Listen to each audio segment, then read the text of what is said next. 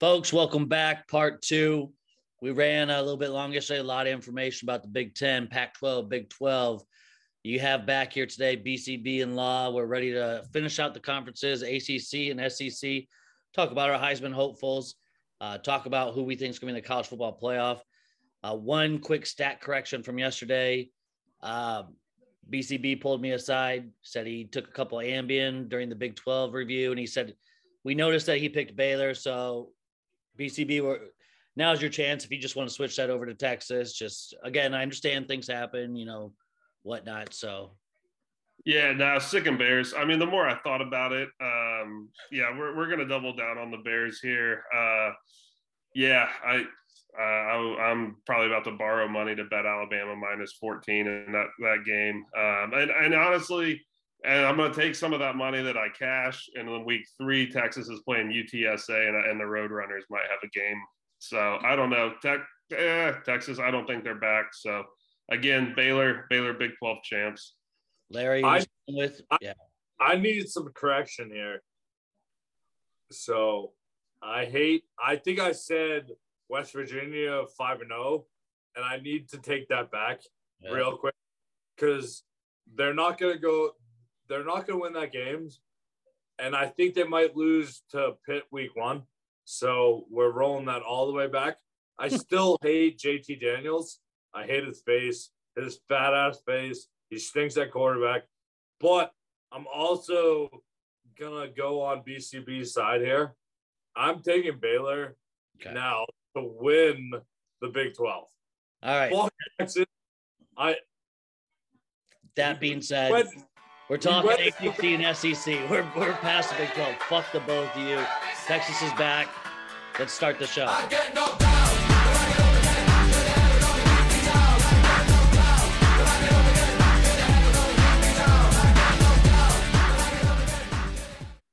All right. First conference we're going to talk through here today, the ACC.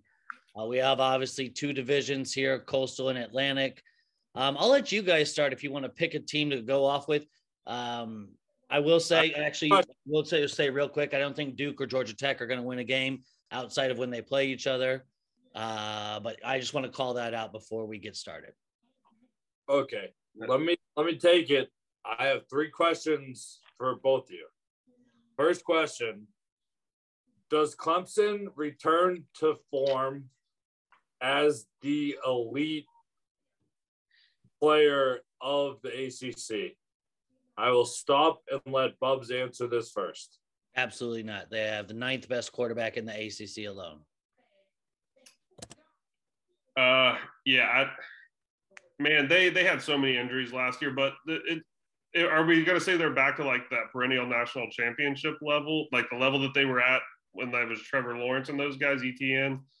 No, I don't think so. Not this year. I still think they could be a really good team. I think they're top 15, maybe top 10 on their best day if they don't have injuries, but they're not. I don't think they're far and away the best. I'm not laying less than even money on them to win the conference this year. I'll say that. I'll say this. Oh, crazy enough that both of you say that. Love Clemson. Anger. This is an angry year. They were bad last year, but they didn't lose a lot of games. This is a one-loss Clemson team. We'll get to Clemson later. No, let's talk Clemson. Let's talk Clemson. Tell us what you got. I got a second question for you guys, Bubs. Okay. Second question. How does Miami do under Cristobal year 1? I love Miami. I would just wonder, how does Miami do this year? They're returning almost everybody. BCB, what do you got? Well, here's my thing. So I can understand Larry loving Miami and Cristobal because he's a man who loves screen passes. But for somebody who used to bet Justin Herbert and lay points with Oregon on a pretty consistent basis, if we're like week 4 and Tyler Van Dyke, they've got a team like that they're ready to put away, and he's got Tyler Van Dyke out there throwing fucking screen passes and going 3 and out. I'm not going to take that well, but I think they have a chance to win a lot of games. Got a chance, to be a conference champion this year. So I'm high on them in that regard, but I'm going to say Cristobal as a head coach is a little overrated. So, yeah, I mean, looking at their win-loss total for the year, they're sitting at 8.5. Their schedule, I don't really see anything that sticks out non-conference wise. I guess they do go to Texas A&M. That's a pretty big one, but I think Texas A&M is overrated, and Texas A&M could have a loss by that point to Appalachian State. Outside of that, though, really like Van Dyke. I think he's a great quarterback. I was huge on De'Aaron King last year. That obviously didn't turn out, but once Van Dyke came in towards the second half of the season, really turned it on, like Cristobal as a coach. So, yeah, I'd say it's a no play for me. If anything, I'd lean over on Miami just because of Van Dyke's play. But, yeah, I like what they got. Love it. Love to hear it, Bubs. Yeah, I've actually – Go ahead. I was going to say I've got a multi-unit bet on the over here on the wins on the 8.5. Hold off on that, BCB. I got one more question. One more question before we dive into the teams. Who is the best quarterback in the ACC? It's a hard question. No, it's not. It's crazy. There's a lot of good quarterbacks. Yeah. And there's quarterbacks that play for bad teams that are still very good. Virginia's quarterback, excellent. Coastal plays at Virginia this year, and I know their quarterback's fucking excellent. Probably throw for fucking 600 yards during that game. But Bubs, who is the best quarterback in the ACC? Without a doubt, Sam Hartman. We know that he's not starting the first couple games due to we don't even know what the issue is yet. But if you want to take that into consideration, that he's not playing the full year, right next to that, Devin Leary, NC State. Those are my top two for the year. Really love them both. Brennan Armstrong's a hard number 3. I actually ranked the quarterbacks before we had our call here today. But, yeah, Brennan Armstrong. Bubs, this fucking Iowa internet. Yeah, he's out of minutes. All right. Bubs, with the Iowa internet's brutal.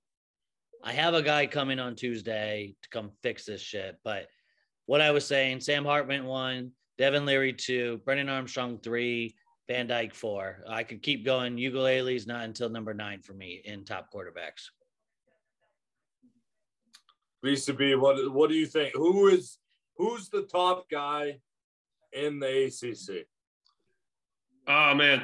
So I would be between Leary and Van Dyke, I think, in terms of like guys that you could just pick and play. I mean, Hartman's a master of that system. So I don't know. I think the system benefits him. It makes his numbers look a lot better.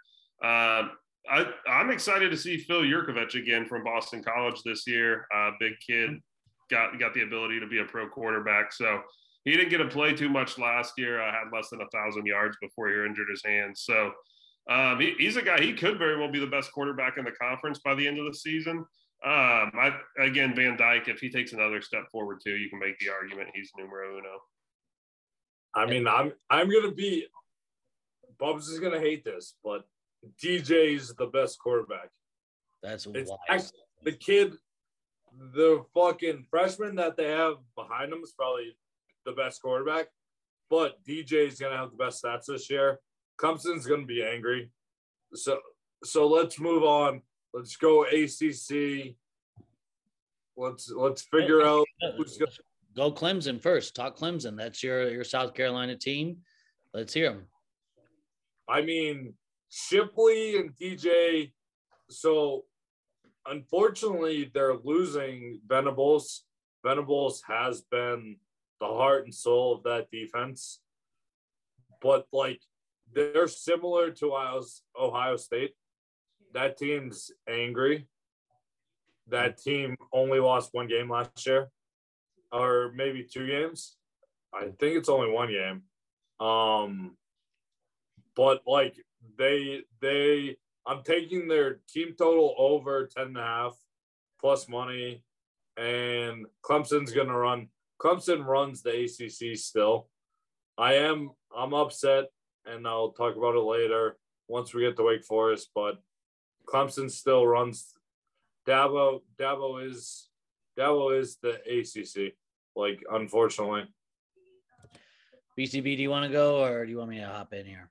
Yeah, you go ahead and hop in if you want to. I'll take it last. Yeah, so Clemson, I don't even have them finishing top 3 in the Atlantic, let alone the conference itself. I could name you 8 other quarterbacks that are better than DJU. The one positive I will say about Clemson is if you can bunch teams together like linebacker unit, secondary unit, offensive line, they have overall the best unit in all of college football being their defensive line. Maybe 3 first-round picks alone on their defensive line, just absolute studs left and right. That could be the problem, the difference maker. I would say if this was Sam Hartman last year or Tyler Van Dyke before he got his starts in front of De'Aaron King,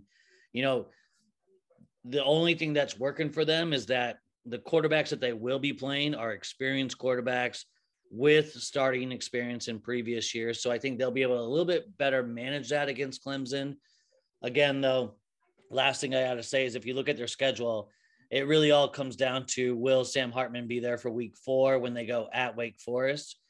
Outside of that, they go to at Boston College, which has a ton of injuries left and right, at Florida State, which that's whatever, and at Notre Dame, who's incredibly overrated as well. So their schedule fits them. I think the big play, though, is at Wake Forest if Sam Hartman's back in time. BCB.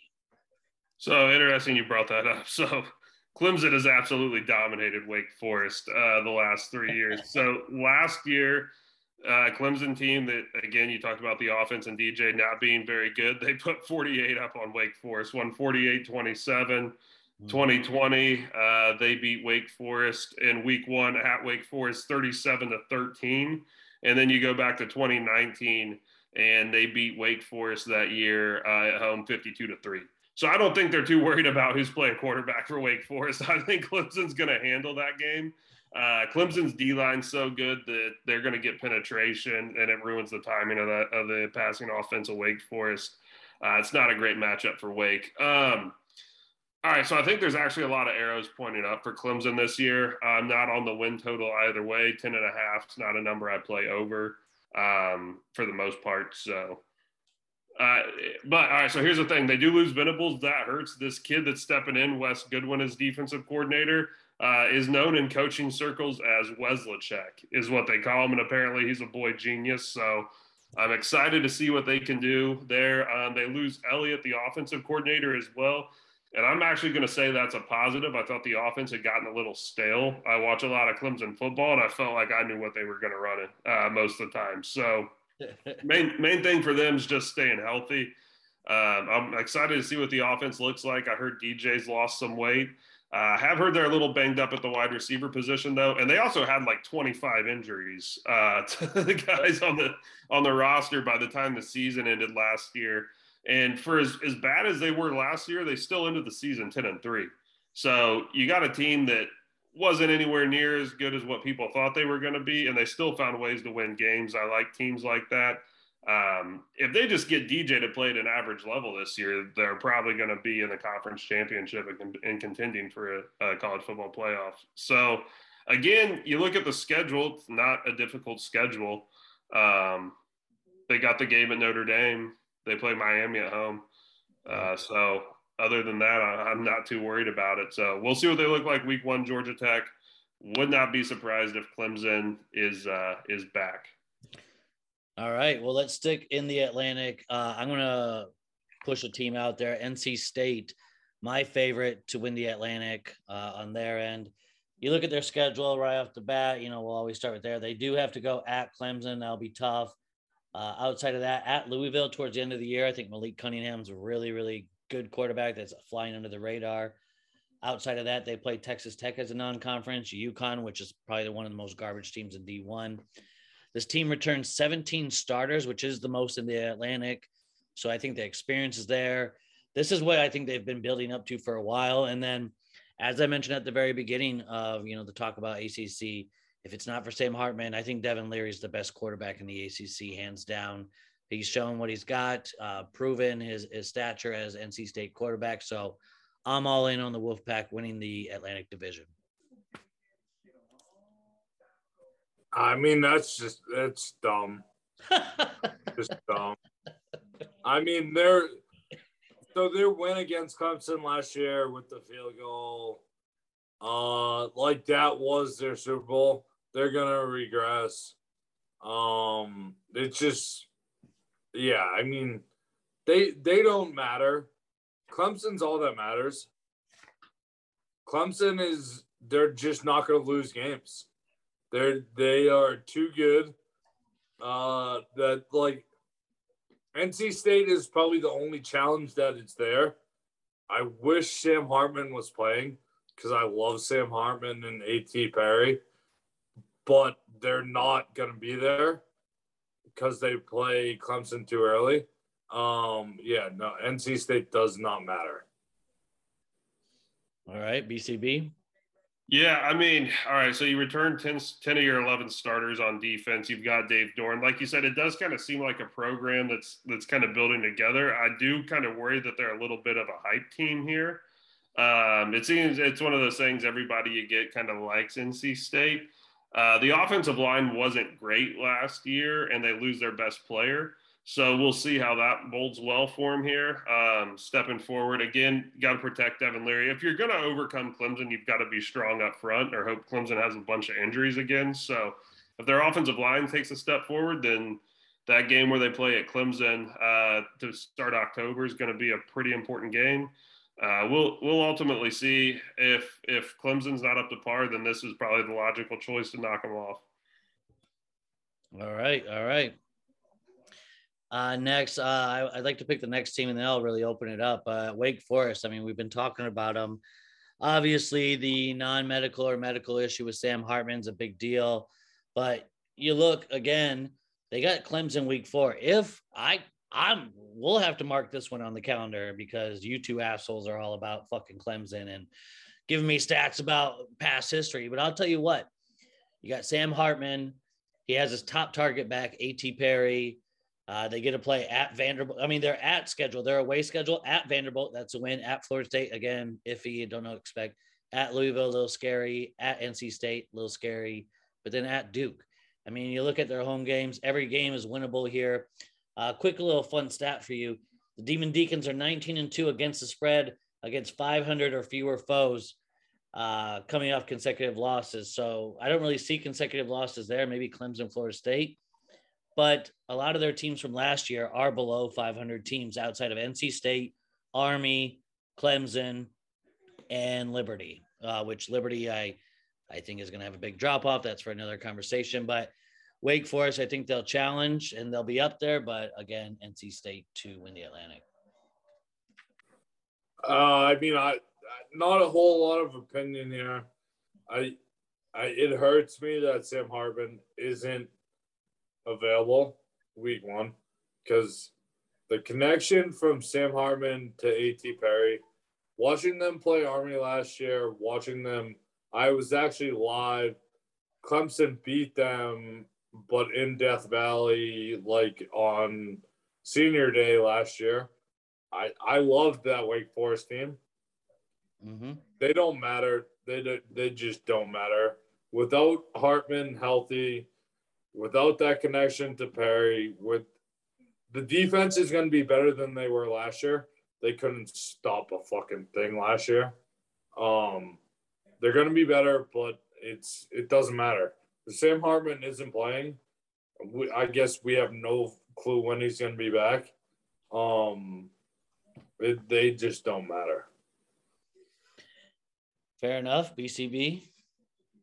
Yeah, I mean, did you watch the Super Bowl between the Rams and the Bengals? And you remember how the end of the game, Joe Burrow dropped back and he had Jamar Chase, and it didn't matter because he was getting smoked. Yep. If Xavier Thomas and Brian Breesy are healthy in that Clemson game, is probably what's going to look like for Hartman or whoever's playing quarterback, where you're not going to get to see the Hartman A.T. Perry connection because he's not able to get the ball out on time. Fair enough. It's a nice team by Wake Forest's standards. I don't think they're winning the division, though. They can have a nice season. I got the 8.5 or the under on the 8.5 on the win totals when the news came out on Hartman. So they might not have 4 losses on the schedule, but you never know. I mean, they lost 2 of their 3 losses last year were blowouts to Pittsburgh and Clemson. So Right. Maybe this is just like a better version of Maryland, where you're going to see them blow out teams that are bad, and they're going to lose to teams that are good. That's a good assessment. I like that. So just to recap, you guys are taking both Clemson to win the Atlantic. I got NC State. Would you guys agree with that? Absolutely. Yeah. Clemson by a million. I mean, yeah, I guess for picks, I'm not putting money on any of these teams to win their division. So, yep. No, I wouldn't put money with DJU either. You might as well throw it in a goddamn trash can. So we'll move to the Coastal. Dante Culpepper was good. What's that? Sorry. Dante Culpepper was good. Fat Dante Culpepper, not so good. Yeah. So the next first game, like I kind of touched on this one at the beginning here to start us off, but Duke and Georgia Tech, let's just knock those out real quick. I don't think either team wins outside when they play each other, and I think Georgia Tech takes that game. If you can, at all possibility, just pulling up the odds here. Duke is 3.5. Georgia Tech is 3.5. I would take the under on both of those, even though they do play each other once. Very, very high on those. Those are two of probably my bigger locks, or where I have most of my money is Duke and Georgia Tech unders. I have nothing to do with either of those teams, so I want nothing to do with them. Like, let's move on. Yeah, I'll just say this about Georgia Tech. The kid that they thought was going to be their best offensive player this year plays for Alabama, and the kid they thought was going to be their best defensive player now plays for Ole Miss. So that's usually not a good sign going into a season. And Duke, they're back to being a basketball school. So the magic that Cutcliffe brought there when he took them to the ACC championship a few years ago, I don't think they're not going to sniff that level of success for a while. Okay. Let's talk Virginia then. Again, one of my this is my third-rated quarterback in the ACC, Brennan Armstrong. The best thing I like about Virginia, obviously their quarterback. If you can't tell already, I put a ton of emphasis on quarterback on college football teams. I really think that's a big difference maker compared to the NFL. But outside of the quarterback, I think the other thing that just really goes for them is their schedule, which we've talked about as well. You get Richmond, maybe a little bit tougher game, in-state rival. But then your non-conference is Illinois. That's always great to see that there. You don't have to play Clemson. You don't have to play NC State. You do get Miami and Pitt at home. You get Coastal at home too, which would be nice. But outside of that, I think it's one of my sleeper teams to pull up in the Coastal.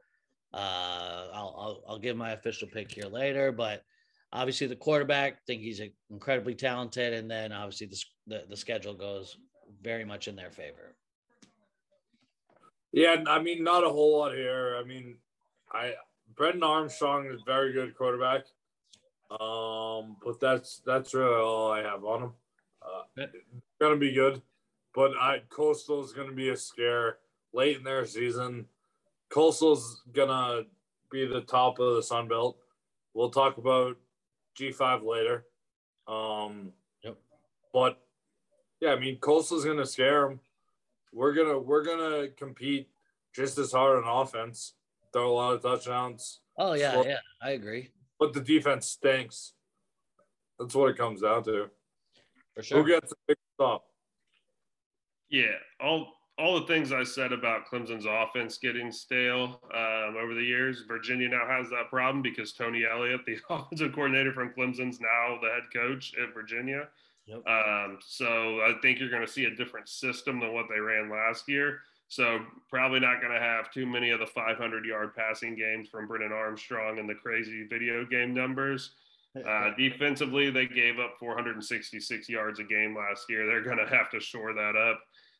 Again, this is probably just going to be a really fun 5 or 6 win team.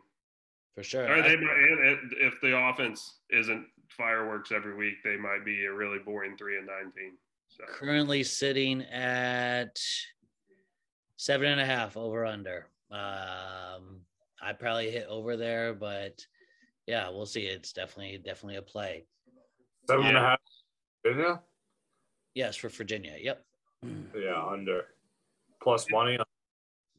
No. Yeah. Well, yeah. I guess I don't know. It just has the over under there, so I'm guessing 110 across the board, but probably not. Next team here, Miami So again, Van Dyke's great. My one thing, I think Cristobal is a great coach, but I think he's better known as a recruiter. He just pulled in a top 10 class. So that's obviously not going to help them this year. I think they're going to take a step in the right direction. Van Dyke, I think he's gone after this year off to the NFL. Already seeing him on Kuiper's big board for one of the first or second quarterbacks taken. So should be interesting. Definitely an improvement from last year. Outside of that, the schedule doesn't do them any favors. When you look at it here, at Texas A&M, at Clemson, ending the year at home at Pittsburgh. So tough season. But again, I think they're going to make a lot of strides forward in the coming years, though. We're going to see back to the U. They're sitting currently at 8.5. God, that's another fucking tough one. I probably wouldn't play this. If anything, I'd lean over, I guess. But yeah, that's my play for Miami. I love them. I fucking love Miami. They're bringing all the boys back. Manny Diaz fucking was an awful head coach. He didn't get any of them going. They're bringing almost everybody back. I'll talk about them later for my bets, but I love Miami. They have a difficult schedule. They have to go to Clemson this year, but I still love them. I love Cristobal. I love Miami.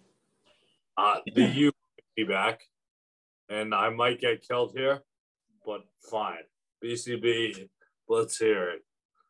So I like Miami. I'm on the over of 8.5 wins. Mostly, if you look at the schedule, it's really tough to find 4 losses here that stick out. They've got the game at Texas A&M, which could be a tough one.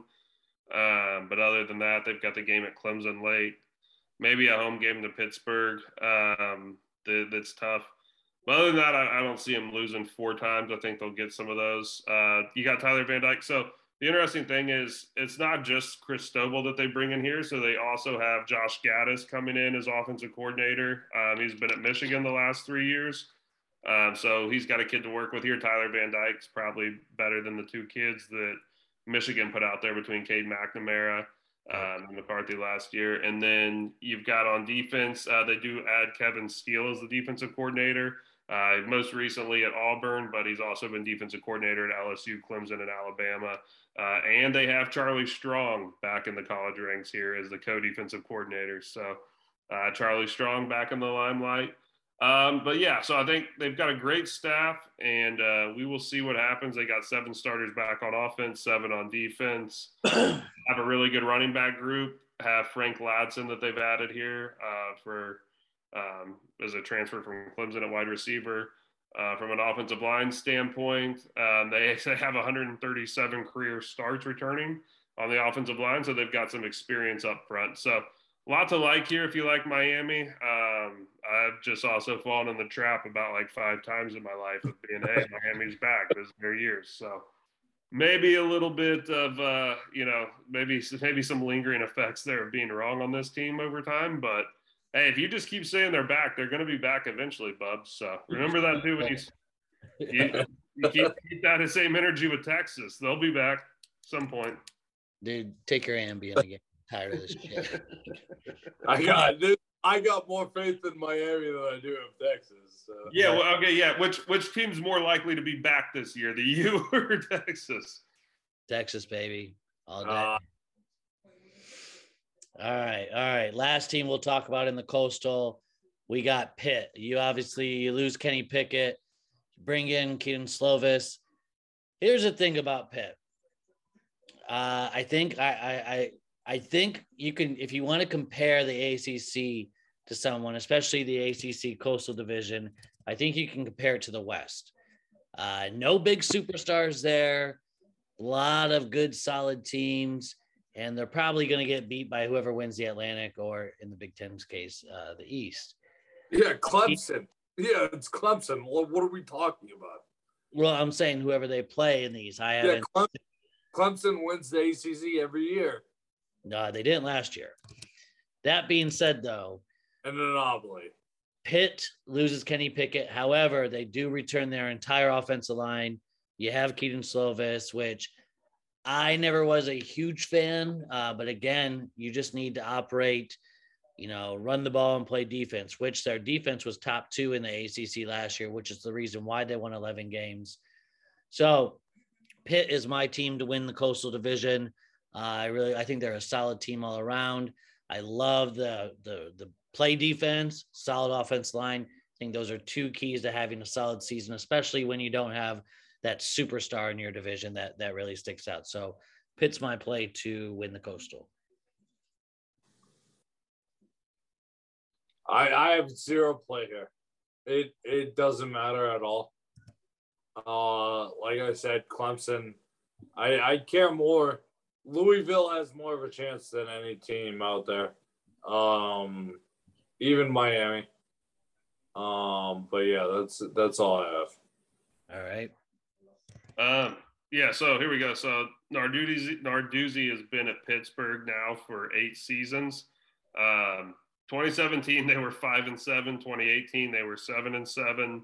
19 8-5. 2020 they were 6-5. Then last year they make the jump to 11-3, mostly because Kenny Pickett took a huge jump as a player.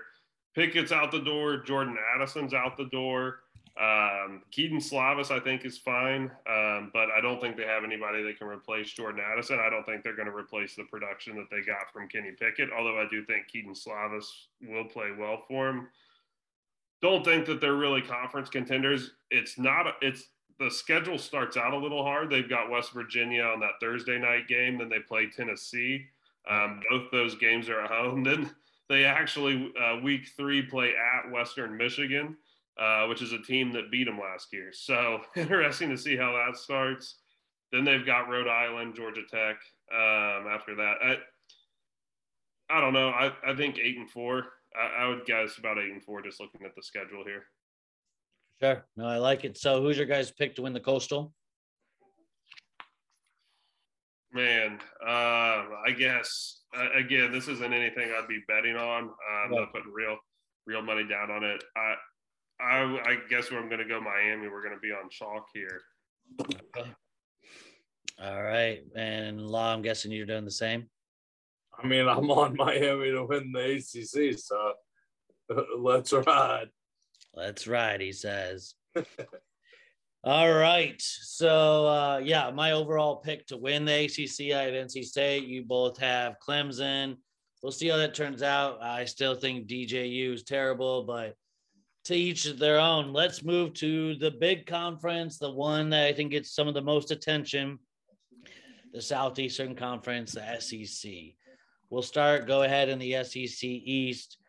Missouri, Florida, Georgia, Kentucky, South Carolina, Tennessee, Vanderbilt. Let's go ahead and skip Vanderbilt. Again, I think they're in the Duke, Georgia Tech bucket there. So we kind of know what to expect from them.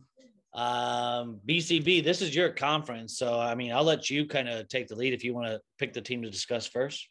Yeah, we'll take a look because I've been watching a bunch of preview shows, listening to a bunch of podcasts. And the one thing people on live streams in the comment sections is always, hey, we need more SEC coverage. Why doesn't anyone cover the SEC? So I'm glad we saved the best for last here. We'll give the people what they need, which is more talk about the SEC. All right, I think the biggest enigma, and probably really to like an extent kind of hold the cards in this division, we'll start with that team first. I'm going to say that's actually South Carolina because I have no idea what this team's going to put on the field this year. They do get former Heisman favorite Spencer Rattler. People were super high on him. I never really understood it. Didn't pan out at Oklahoma. Now he comes to South Carolina. He's apparently loving it. He said some nice things. Shane Beamer's in his second year. They also somehow went 7-6 last year, playing Zeb Nolan, who was an assistant coach at quarterback. So they had Luke Doty, Zeb Nolan, and now they have a real quarterback. So we'll see. I don't know what to expect from this team. Probably going to be one of those teams that maybe they're 8-4. But they're going to be, top 20 team that loses 4 games kind of based on the schedule here. It's not the easiest schedule. All right, Larry. Yeah, I mean, I am a big fan of South Carolina. They will play upset, but it only matters that teams that go to Columbia and play them. So Georgia State, it's a Sun Belt team. They're pretty good. So week 1, we are gonna know what South Carolina is and Rattler is. I do like what they're building there. I like it a lot. But at the same time, I don't think they're ready. I don't think they're ready for the big show of the SEC. But at the same time, I think they could win the division somehow, some way. And I think I've been worked into that by the media that has told me Rattler isn't that bad and he just had a bad deal at Oklahoma. But Rattler was bad at Oklahoma. So I don't know. I'm confused. I'm basically confused by South Carolina. Let me help here. I like what you said to begin with. There's a high possibility I could see South Carolina starting 0-3. Georgia State at Arkansas with KJ Jefferson, home against Georgia. Big chance I think they could start 0-3. Spencer Rattler, completely overrated. Absolutely feel that it's his energy he gives off, I guess.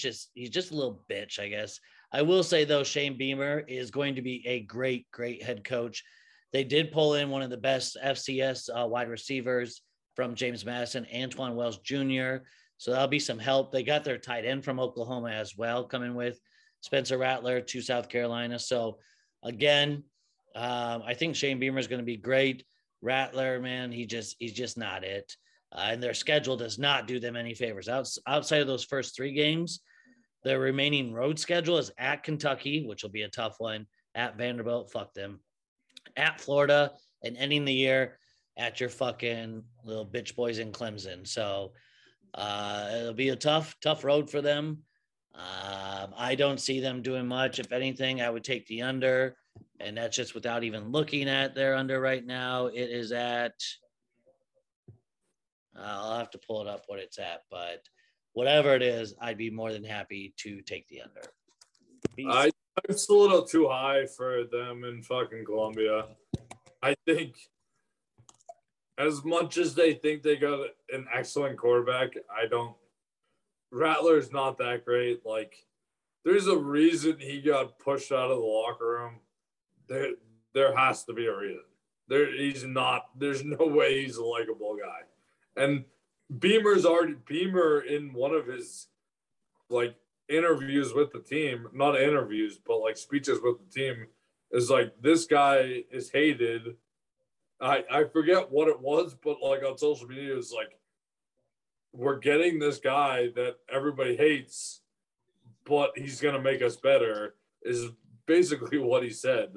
And it was just wild. Like, there's such a wild card. Oh yeah. But it's still one of the hardest places to play in the SEC East. Yep. Is that East? Yep, SEC East. All right.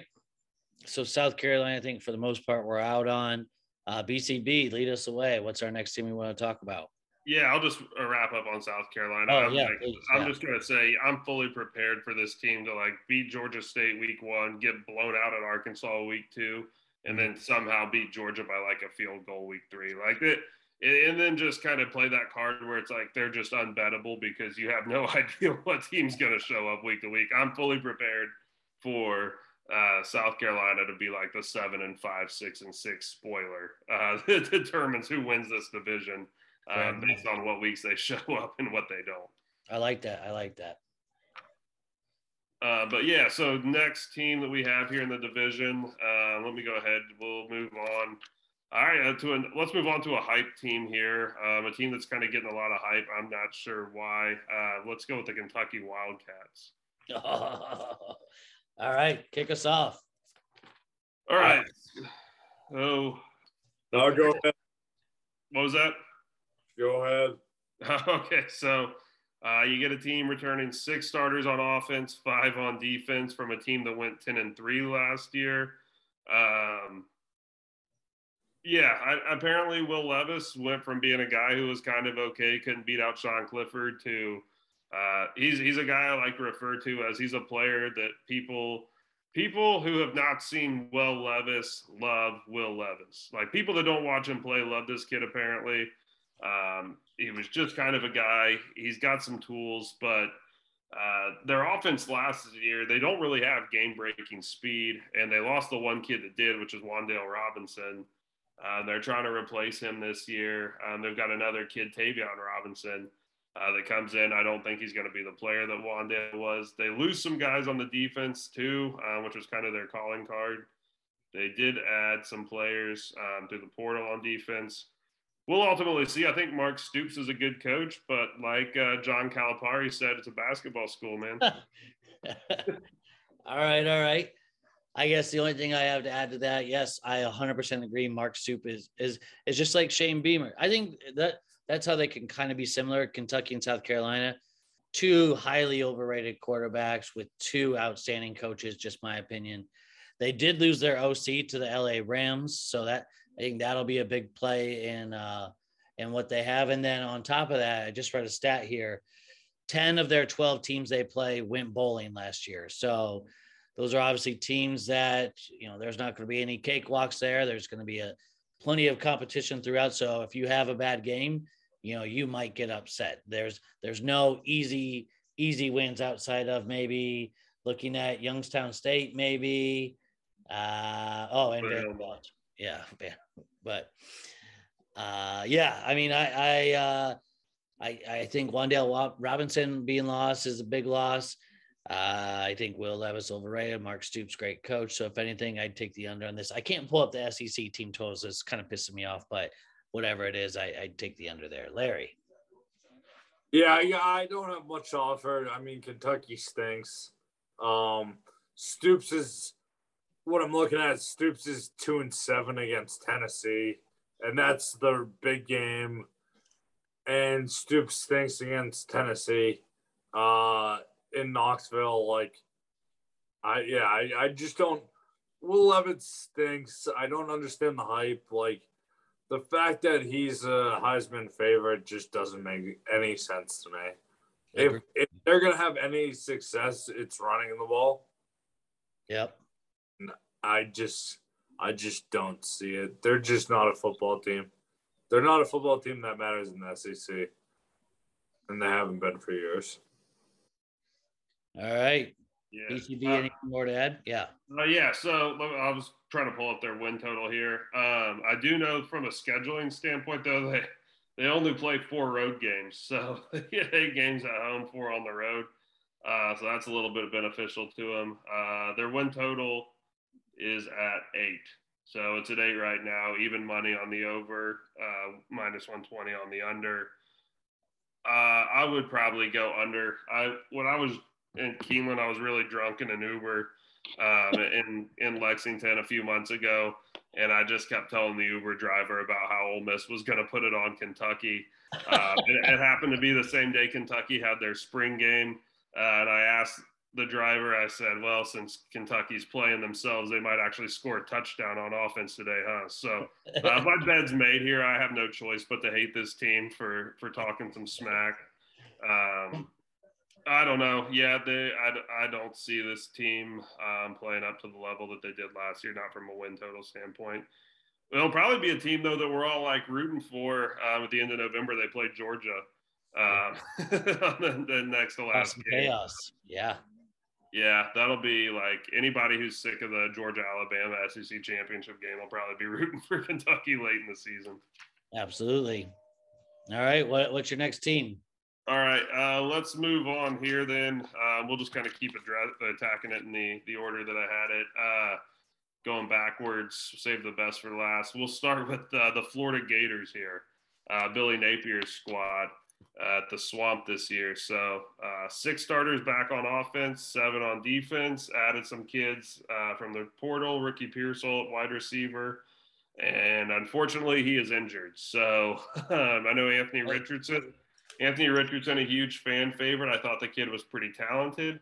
Thought he was better than Emory Jones. Apparently, there's some buzz on Jack Miller, who's the backup quarterback that they added in the portal as well, too. He transfers in, and I'm also pretty sure their third-string quarterback is John Kitna's son. So it'll be interesting to see what they get from the quarterback position this year. Again, from a scheduling standpoint, they have a really tough schedule. They got Utah week 1. They play at Tennessee.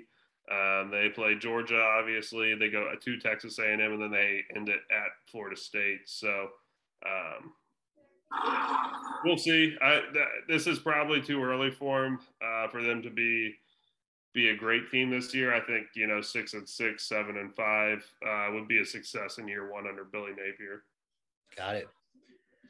I'll hop in real quick. So, Larry, I mean, this is coming from the Sun Belt here. Billy Napier, the old ULL coach.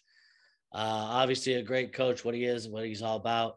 Problem is last year, I think the team really quit on him towards the end of the year. You could just tell the team had just fucking given up. I'll tell you this is that AR-15, he's no Michael Vick. God damn it. He's no Michael Vick. He's more to me like a Marcus Vick. I think he's a little erratic with the football when he does choose to throw it. He definitely has the legs there. Outside of that, though, you start the season home against Utah, home against Kentucky. Yeah, you get those 2 games home, but usually you need one of those tune-ups to get going. And again, this is another place where you could easily start off 0-2. And if your team quit on you last year in the second half because things started going downhill, I think starting 0-2 is just not the best bet for a team that might not have the hope and heart that it usually does. So I like the under here as well, BCB, and that's my play. Yeah, I mean, not a whole lot to add there. I like Billy Napier. His guys aren't there yet. AR-15 just, I mean, I watched him play at spurts last year, and he just can't throw the ball. He's just not a good quarterback. I just don't. They aren't the East. They're not going to win the East. I think they're a couple years out, but that's all I have on Florida. All right, BCB. Yeah. Oh, go ahead. Yeah, I was say with Florida. I'm interested to see because at UL Lafayette, Billy Napier ran a predominantly run-heavy offense. They average over 220 yards a game running the ball. Florida's a little bit thin at the wide receiver position this year. So if they're going to try and run the ball and be a physical team like they were, they're not going to beat Georgia. They're probably not going to beat Utah, and they're not the Kentucky from a defensive standpoint could be a tough matchup for them. So depending on what that offense looks like you said, if they start slow, maybe you don't get some buy-in from some guys that are in year 1. The season could go downhill pretty quickly if they don't get off to a good start. We'll move on next to everybody's favorite underdog this year, a team that ruined my Heisman futures last year, or not necessarily the team, but the fans themselves. Tennessee Volunteers here coming in. Josh Heupel's second year. They got 8 starters back on offense, 7 on defense. It took a step forward. Incredibly fun team to watch play. They run a play on offense every 10 or 15 seconds. They're going to be starting Hendon Hooker at quarterback week 1 this year, which is what I thought they should have been doing all along last year. I couldn't believe they went to Joe Milton when they switched to Hooker. Went a lot better. They've got my alma mater, Ball State, here week 1, and they come into that 31-point favorite. So looking forward to seeing that. They've got some really nice guys at the skill positions. I think Jayla Hyatt's an explosive receiver. They add Brew McCoy from USC, but I don't know if he's going to be eligible. Offensive line, I think they returned most guys except for the left tackle, so should be good up front. The only problem is their defense wasn't very good last year, and when you run the up-tempo at the tempo that Tennessee does, it's kind of a double-edged sword. You kind of live by, die by the tempo there. If the defense isn't improved and they're still running quickly, you put your defense in some bad spots. So if the defense takes a step forward, then I think this team has a real chance to maybe pull a couple of upsets here. The schedules, they've got to go to Pittsburgh, to LSU, at Georgia, and at South Carolina. So not the easiest. They also get to go to Vanderbilt in the last week of the season. Think they'll pull that out. So interested to see how this season goes for them. And if they take a step forward in Heupel's second year, at the very least, they should be a fun team to watch play. For sure. So, yeah, Hendon Hooker, probably one of my favorite players in D1 football. Their offense, when it's clicking, it's clicking. And then I think you hit it right on the nail that their one downfall last year was their defense. They gave up 33.6 points per game in SEC play last year. I will say this, though. Returning those 7 starters on defense is going to be big. Obviously, we're not going to be seeing no top 10, top 15 defense, but, if you do have that high tempo, just being able to control other teams, slow down the clock on that side of the ball. That being said, this is my pick to win the SEC East, has been all along. We'll talk about the other kind of favorites there that are out there, but really big on Tennessee this year, and definitely some tough games. They get Bama across, going across to the West. They obviously have at Georgia. So some tough ones there, but still my pick to win the East. Larry. Don't care at all about Tennessee. They stink. They are far from the top of the East. Even the Georgia team that's reloading, a Kentucky team that has a lot of recruits in South Carolina, Tennessee doesn't matter. That's all I have on them. All right. BCB, who's next? All right, we'll turn on from the Volunteers here. I think that just leaves us with Georgia, essentially. Missouri's still out there. Yeah, I don't have much to add on Missouri. So now we get to see the Georgia Bulldogs, who finally made it to the mountaintop, won the national championship. Yeah. Seemed like it was a long time coming. They'd kind of been knocking at the door here. Now, how do you act? How do you, what happens next? What's the next step when you're defending the title, as opposed to still reaching for it when you're the king? So they had a great defense last year. They only returned 3 starters from that defense. The 3 starters are all really good players. I think Jalen Carter may be the best defensive lineman in all of college football. You've got Nolan Smith coming back at linebacker. The kid's a dog. I love Nolan Smith. Offensively, Stetson Bennett, he's the quarterback. I guess he's kind of gets knocked a little bit. The kid shows up and produces, though, and wins games, doesn't really turn the ball over. I think he can do some nice things. They also they might have the best tight ends in the country. They got Brock Bowers, and then they get Eric Gilbert this year. So I think it's going to be another good year for the Dogs. Here's the only – I don't have them as a playoff team, and the reason why is I think they'll probably lose one regular season game at some point, whether that's at South Carolina or Tennessee or, if like Florida or somebody sneaks up there and upsets them. And then also, too, they'll have to play Alabama in the conference title game. So which I think Alabama's winning the SEC conference title game. So that would give them 2 losses, which I think would put them on an uphill battle, but I do expect them to win this division. Right. So Georgia, I think I've been on a heater with overrated quarterbacks. Stetson Bennett, I think it's a mistake that he's there at quarterback. I think JT Daniels was the person to make things happen at Georgia and continue their success. Stetson Bennett, I think, is very, very much overrated, and a defense carried him to a national championship last year. As you mentioned, only 3 returning starters, 2 offensive linemen went in the transfer portal.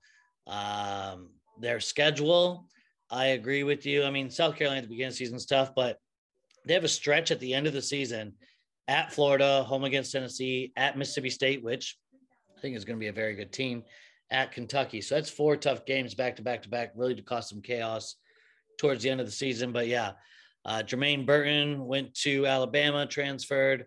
I saw another one here. I think that was pretty big.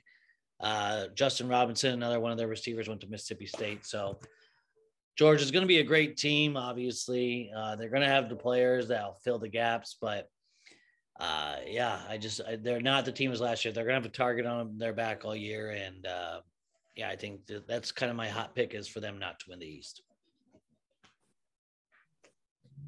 So I think they win the East. They do. Their toughest span is, I agree with Bubs. The toughest span, they're not at Florida. They got Florida at home. So fuck Bubs. But they're at Mississippi State and at Kentucky. They're 2 out of their last 3 weeks. Georgia Tech's their last week. But if they can somehow get through those 2 weeks in November at Mississippi State and then at Kentucky, they win the East, and there's no question about it. It's a little bit crazy. They have such an easy schedule, and I mean they have guys that are ready to come and play. So, Georgia to win the East, easy money. All right. Just moving on. One last thing on Georgia, they do have a wide receiver with probably the best name in the country, which is Lad McConkey. So can't talk about Georgia without giving out a shout out to Lad McConkey. I like it. All right, let's talk the West. All right, let's talk the West. So this is probably the best division in college football from top to bottom. You may have heard somebody say that by now. Maybe that's an original take. I don't know. We'll go ahead and start here with probably the biggest wild card in this division, and that is Brian Kelly and the LSU Tigers. So you get Brian Kelly coming into a situation. He's got 6 starters back on offense, 5 on defense. They play a schedule that's actually rated as the number 6 toughest right now in the country. Okay. And they will have no Miles Brennan as he has walked away from football. So it looks like it's going to be down to Jaden Daniels coming in from Arizona State. They also have Garrett Nussmeier, who some people said is a little bit ahead in the quarterback competition. So interesting to see which one they'll start. They do have some talented players. They have Kayshon Boutte at wide receiver, John Emery at running back. They got some guys here. The cupboard's not bare of talent. Unfortunately, I think they're just a little bit behind. Rumor was that Coach O had kind of checked out the last couple of years. So I think you're going to kind of see that in the roster depth that they have this year. Ultimately, they've got Brian Kelly. They gave him a lot of money. He's going to be there a long time. So year one of Brian Kelly, he doesn't have to have a great year this year. So if it comes together for him, they could be a huge spoil some people's seasons, be a really competitive team. If it does not start well, doesn't go well for him, then, again, maybe you're looking at a team that's 5-7. They have kids hitting the portal mid-year, and it's not going well for him. But we'll see. Biggest wild card, LSU. Yeah. So is that how you say his last name is Boutte? I believe so. Yeah. He's already preseason All-American wide receiver. He's going to be something special. Brian Kelly, man, Notre Dame plays in the independent. Sure, if you could play Air Force and underrated USC for the past 10 years, every fucking year, and play a bunch of, obviously they played a little bit in the ACC as of late.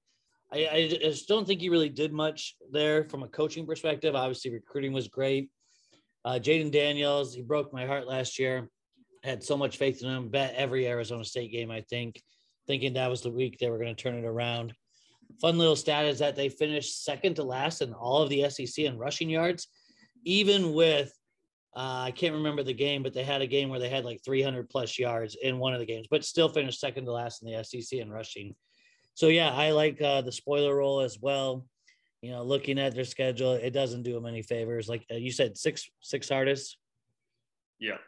Yeah. So tough year. Obviously, they'll get there from the recruiting perspective from Brian Kelly, but they ain't that guy this year. Larry. I love him. The only reason I love him is over 7 wins. Over 7 wins is plus money. Brian Kelly has proven time in and time out, he gets his boys fucking ready to go. They don't lose games. whether it's Cincinnati, Notre Dame, Brian Kelly is fucking good at what he does.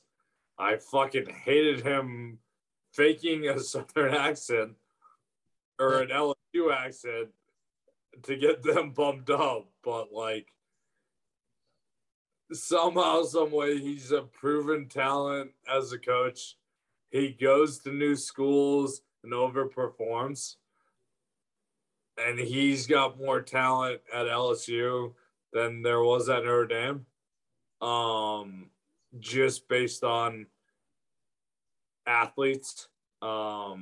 He has dealt with some shit, but I mean, over 7 being plus money, I think they're gonna play upset. LSU is just the neck. The neck's a hard place.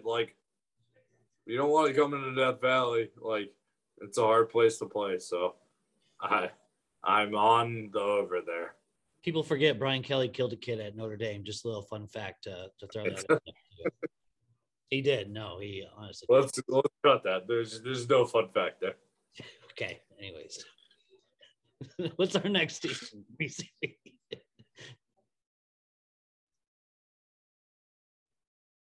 Well, Bubs says that, then the internet goes out again. Yeah. Okay, I'm back. Kid doesn't even know what internet is in fucking Iowa. Dude, I have someone coming on Tuesday. What's our next team? About to put Bubs up in the internet tower. Fucking goddamn. Get him up there with a satellite dish so this kid can get some post 2000s internet. Jesus. All right. I don't know if the video will be up on this, but I'm pretty sure he's putting cables together trying to jumpstart a dial-up connection right now. Trying. Get him a fucking tinfoil helmet. He's not wiring his internet connection. Dude, come on. All right. All right. Another team that has the ability to be a complete train wreck and go off the rails and get their coach fired pretty early in the season. Brian Harsin and the Auburn Tigers. Tumultuous offseason, to say the least. He also is another coach who has had some supposed relations with a staffer. So usually that does not end well for college football coaches. There's not a great and illustrious history of people having affairs with people on their staff and then it going well for them. To make matters worse, Auburn also plays the most difficult schedule in the country. Bo Nix, longtime starter and fan favorite there, is out the door now. He's at Oregon. They are down between TJ Finley, who recently got arrested for evading the police on a moped, or Zach Calzada coming over from Texas A&M starting at quarterback. So we'll see how that shakes out for them. They do have a really nice running back in Tank Bigsby, one of the best running backs in the country. Yeah, very, very excited for him. This season, this could go off the rails, man. They've got Penn State week 3, then they go to Georgia, to Ole Miss in their bye week. With the way the Ole Miss Auburn game went last year, as an Ole Miss fan, I would really love for Ole Miss to be the team that gets Harsin fired here going into the bye. Don't know if it'll happen, but yeah, they come back. So they've got 7 starters back on offense, 6 on defense. They were 6-7 last year. Did almost win the Iron Bowl though. They took Alabama to 4 OTs with TJ Finley at quarterback. So you just never know. I really don't know what to expect from this team. Wouldn't be surprised, like I said, if the coach gets fired and it goes off the rails. They had a bunch of kids hit the portal too. So this, again, with kids being able to hit the portal whenever, if they get off to a bad start, this thing could really start to snowball here. So don't know what to expect. Would take the under on the win total. Same here, under on the win total. 19 total transfers in transfer portal this year.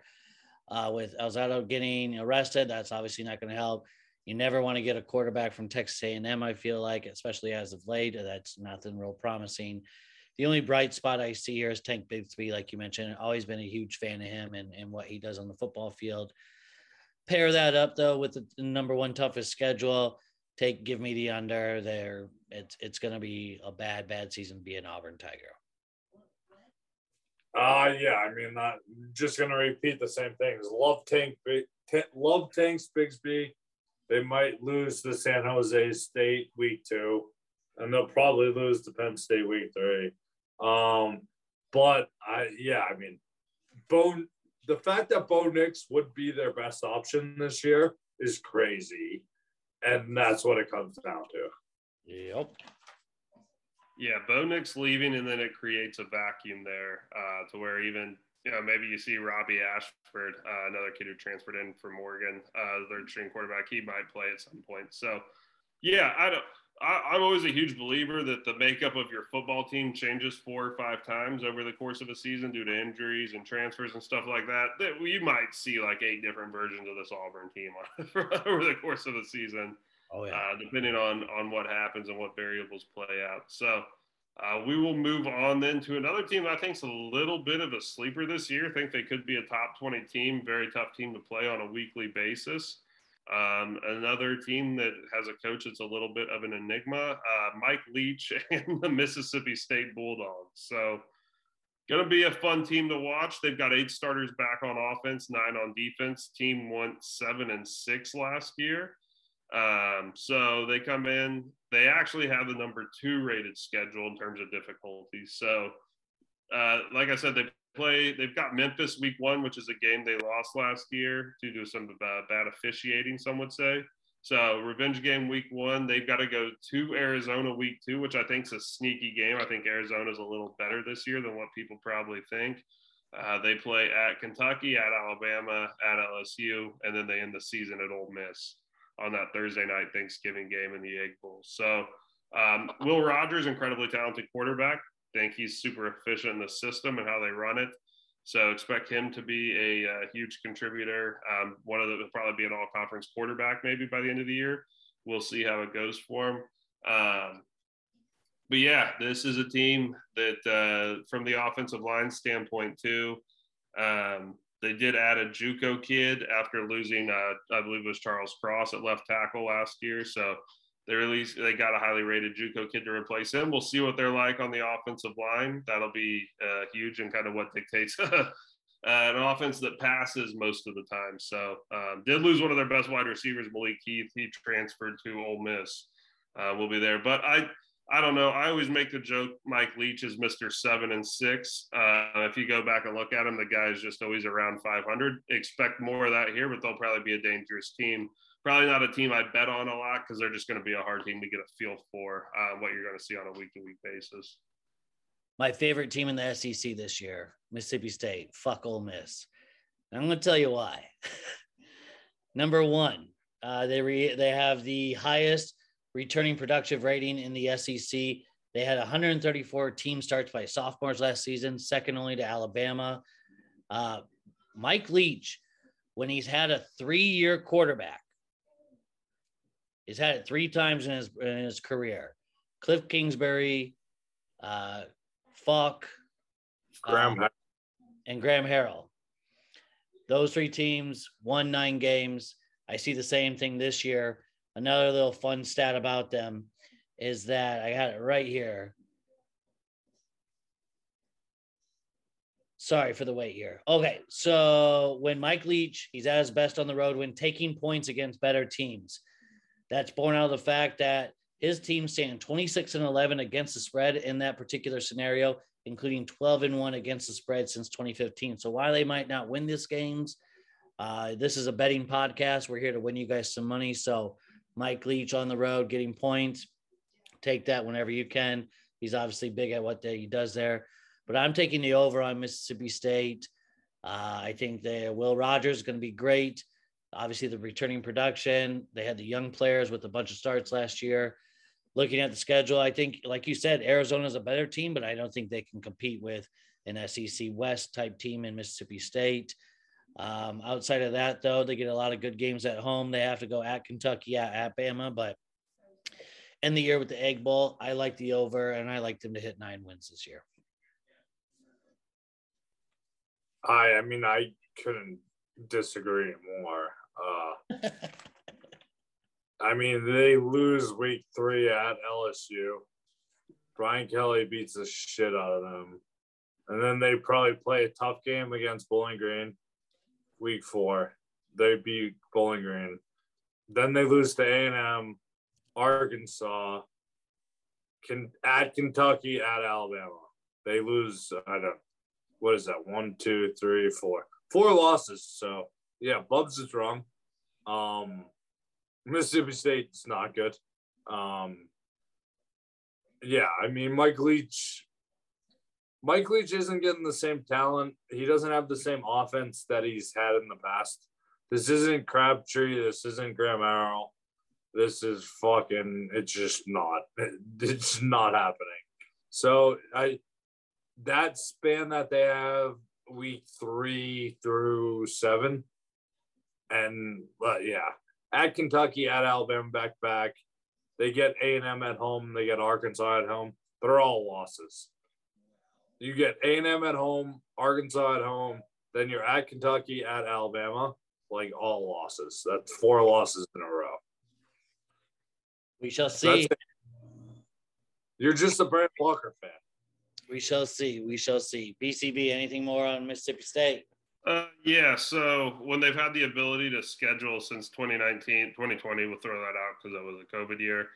2019, 2021, and now 2022, they have gone to scheduling an FCS team on the Saturday before they play Ole Miss on Thursday. Some are saying it's a candy-ass move. We won't address it. So some people think it's a little bit of kind of waving the white flag, a little brother move.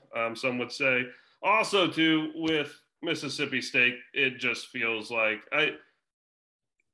if you bet this team to be like 9-3, it's a very real possibility that after the Arkansas game, they're sitting there 3-3, and you're reading on internet forums about how Mike Leach is checked out at practice again, and he's sitting on the sidelines listening to Rosetta Stone on his headphones and making his assistants run practice, and you feel like an idiot, and you're like, why did I back this guy?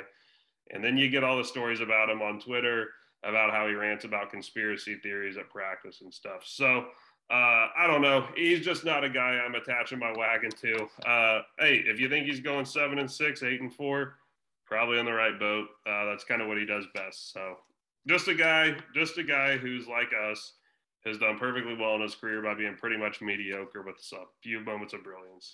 He's brotherins with Les Miles. They have that SEC blood in them, except Mike Leach doesn't hook up with assistants or TAs. But anyways, what's next? All right. Let's go ahead here. Let's jump in. All right. So before we do these last 3 teams here, I think there's a scenario where this division produces 2 playoff teams. It would take some stuff to happen, but basically you'd have to go 11-1. With your only loss being Alabama on this side. But if Georgia gets 2 losses, maybe, you get a second team in. One of the teams that I think has the chance to be that team, Arkansas Razorbacks. So I do like the Razorbacks a lot this year. You've got Sam Pittman coming into his 3rd year here. They took a huge step forward last year, going 9-4. They returned 7 starters on offense, 4 on defense. Do lose Traylon Burks, which is a huge loss. I don't know what they have at wide receiver. I know they've got Matt Landers and Jaden Hazelwood coming in. Both of those guys are pretty talented. Not sure what it's going to look like beyond them, though. I do think this is kind of where preseason magazines get it wrong. Like, when you lose a kid that's as productive as Traylon Burks, yeah, it looks like you had, 40% of your offense or whatever it was. So whatever the absurd number was that he produced, it looks like you have that going out the window. I'll tell you what, though, when you've got an offensive coordinator like Kendall Briles, I'm going to guess Kendall Briles is smart enough to find ways to replace production.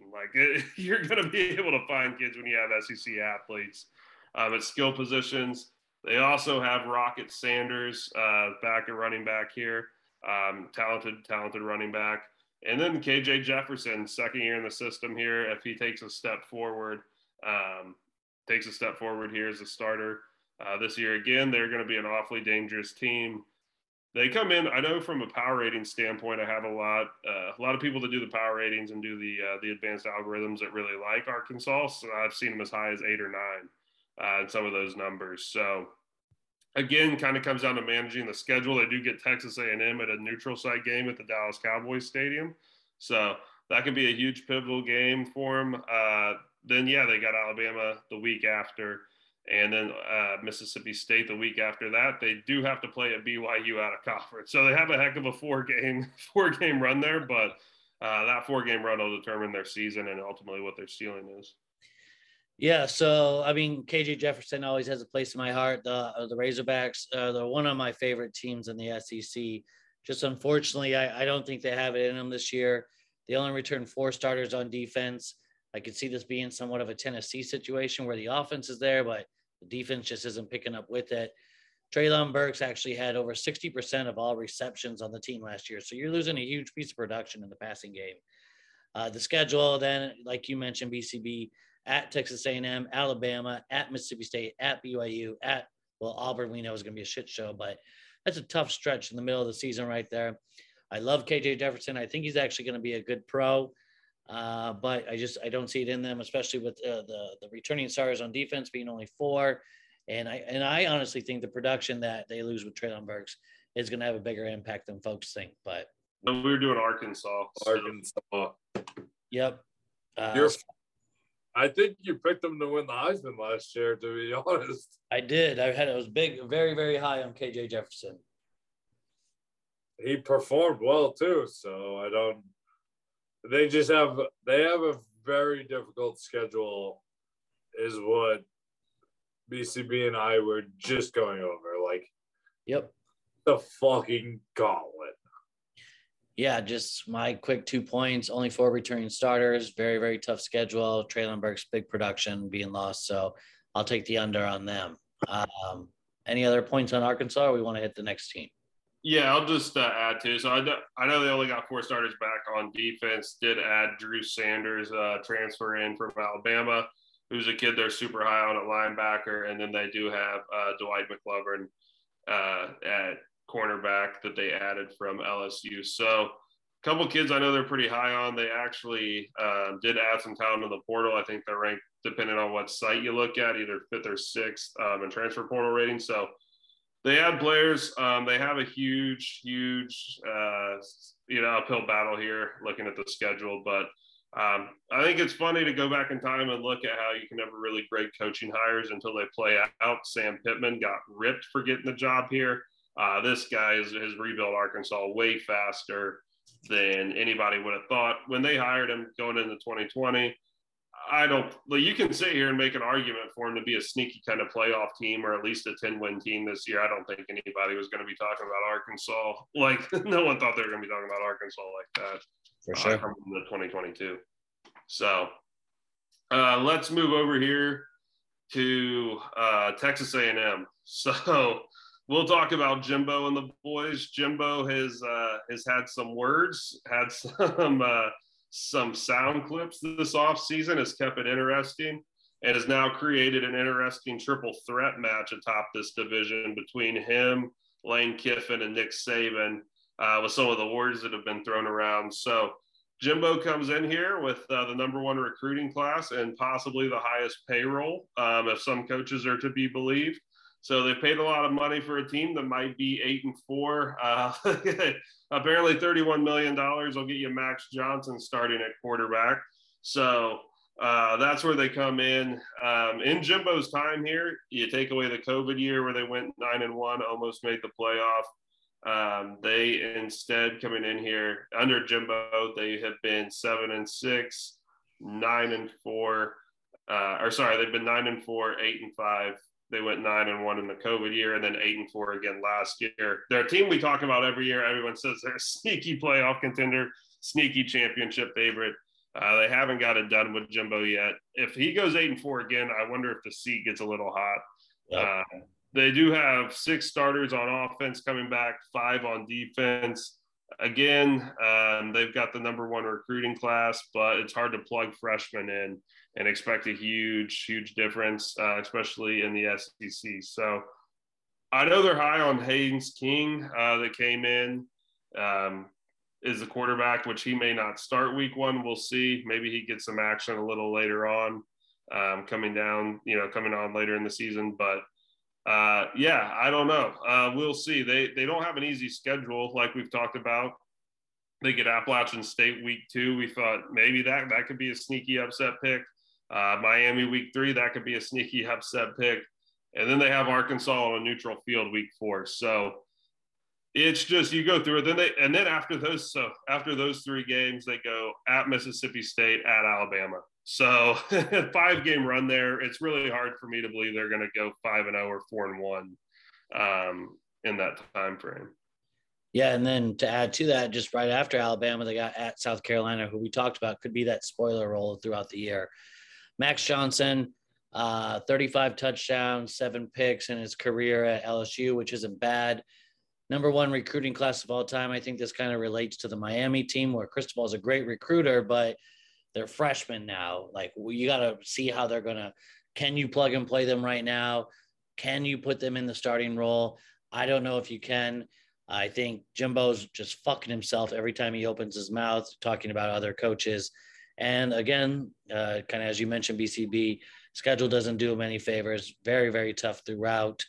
I got the under on Texas A&M. I don't think they'll be a contender in the West this year. Yeah, not a whole lot to add there.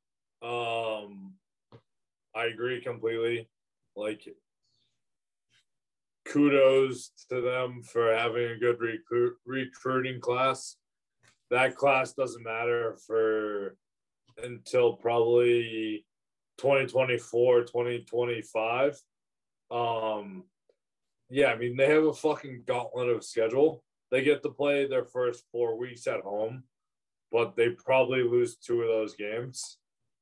Either App State upsets them, Miami or Arkansas. They're going to get upset maybe in 2 out of 3 of those games. And then they go through a fucking absolute gauntlet at Mississippi State, at Alabama. Alabama is going to beat them by, I don't know, maybe 5 touchdowns. October 8th. Like, maybe 5. Like, Jimbo Fisher, like, yeah, cool. You did it 1 year. Nick Saban does this every fucking year. You're not that guy. A&M's not that school. That's it. That's all I got. All right. Yeah, to take a line here from the infamous Tate Martell, you better not swing and miss. So good luck to Jimbo. I'll touch on one thing real quick too, because you love Quinn Ewers. They have a kid on the roster, Connor Wigman, who's coming in as a true freshman. Texas A&M decided to not pursue Quinn Ewers in the transfer portal because they like Connor Wigman better. So maybe he's on the field at some point too at quarterback. We'll see. If they start the season 2-2, so they go Sam Houston, Appalachian State, Miami, and then Arkansas neutral field. If they start 2-2, going to be really interesting to see what the mood is around that program. Oh yeah, great. So let's move on here to this will probably be pretty long-winded, but we will dig into the Ole Miss Rebels. This is a team. I know a thing or two about a team that I watch every Saturday. And it's going in. So this is also one of my biggest over bets. 7.5 is their number here. They return 5 starters on offense, 7 on defense. From a schedule standpoint, it's all about who you play and when you play them. I know we've said it, but they start. So they come in, they've got to replace Matt Corral. They've got to replace 2 wide receivers from last year. Got to replace Sam Williams on defense. And, they've definitely got some guys they got to replace. They're replacing the offensive coordinator as well. So Jeff Levy's off to Oklahoma. They've got Charlie Weiss Jr. coming in to be the co-offensive coordinator here.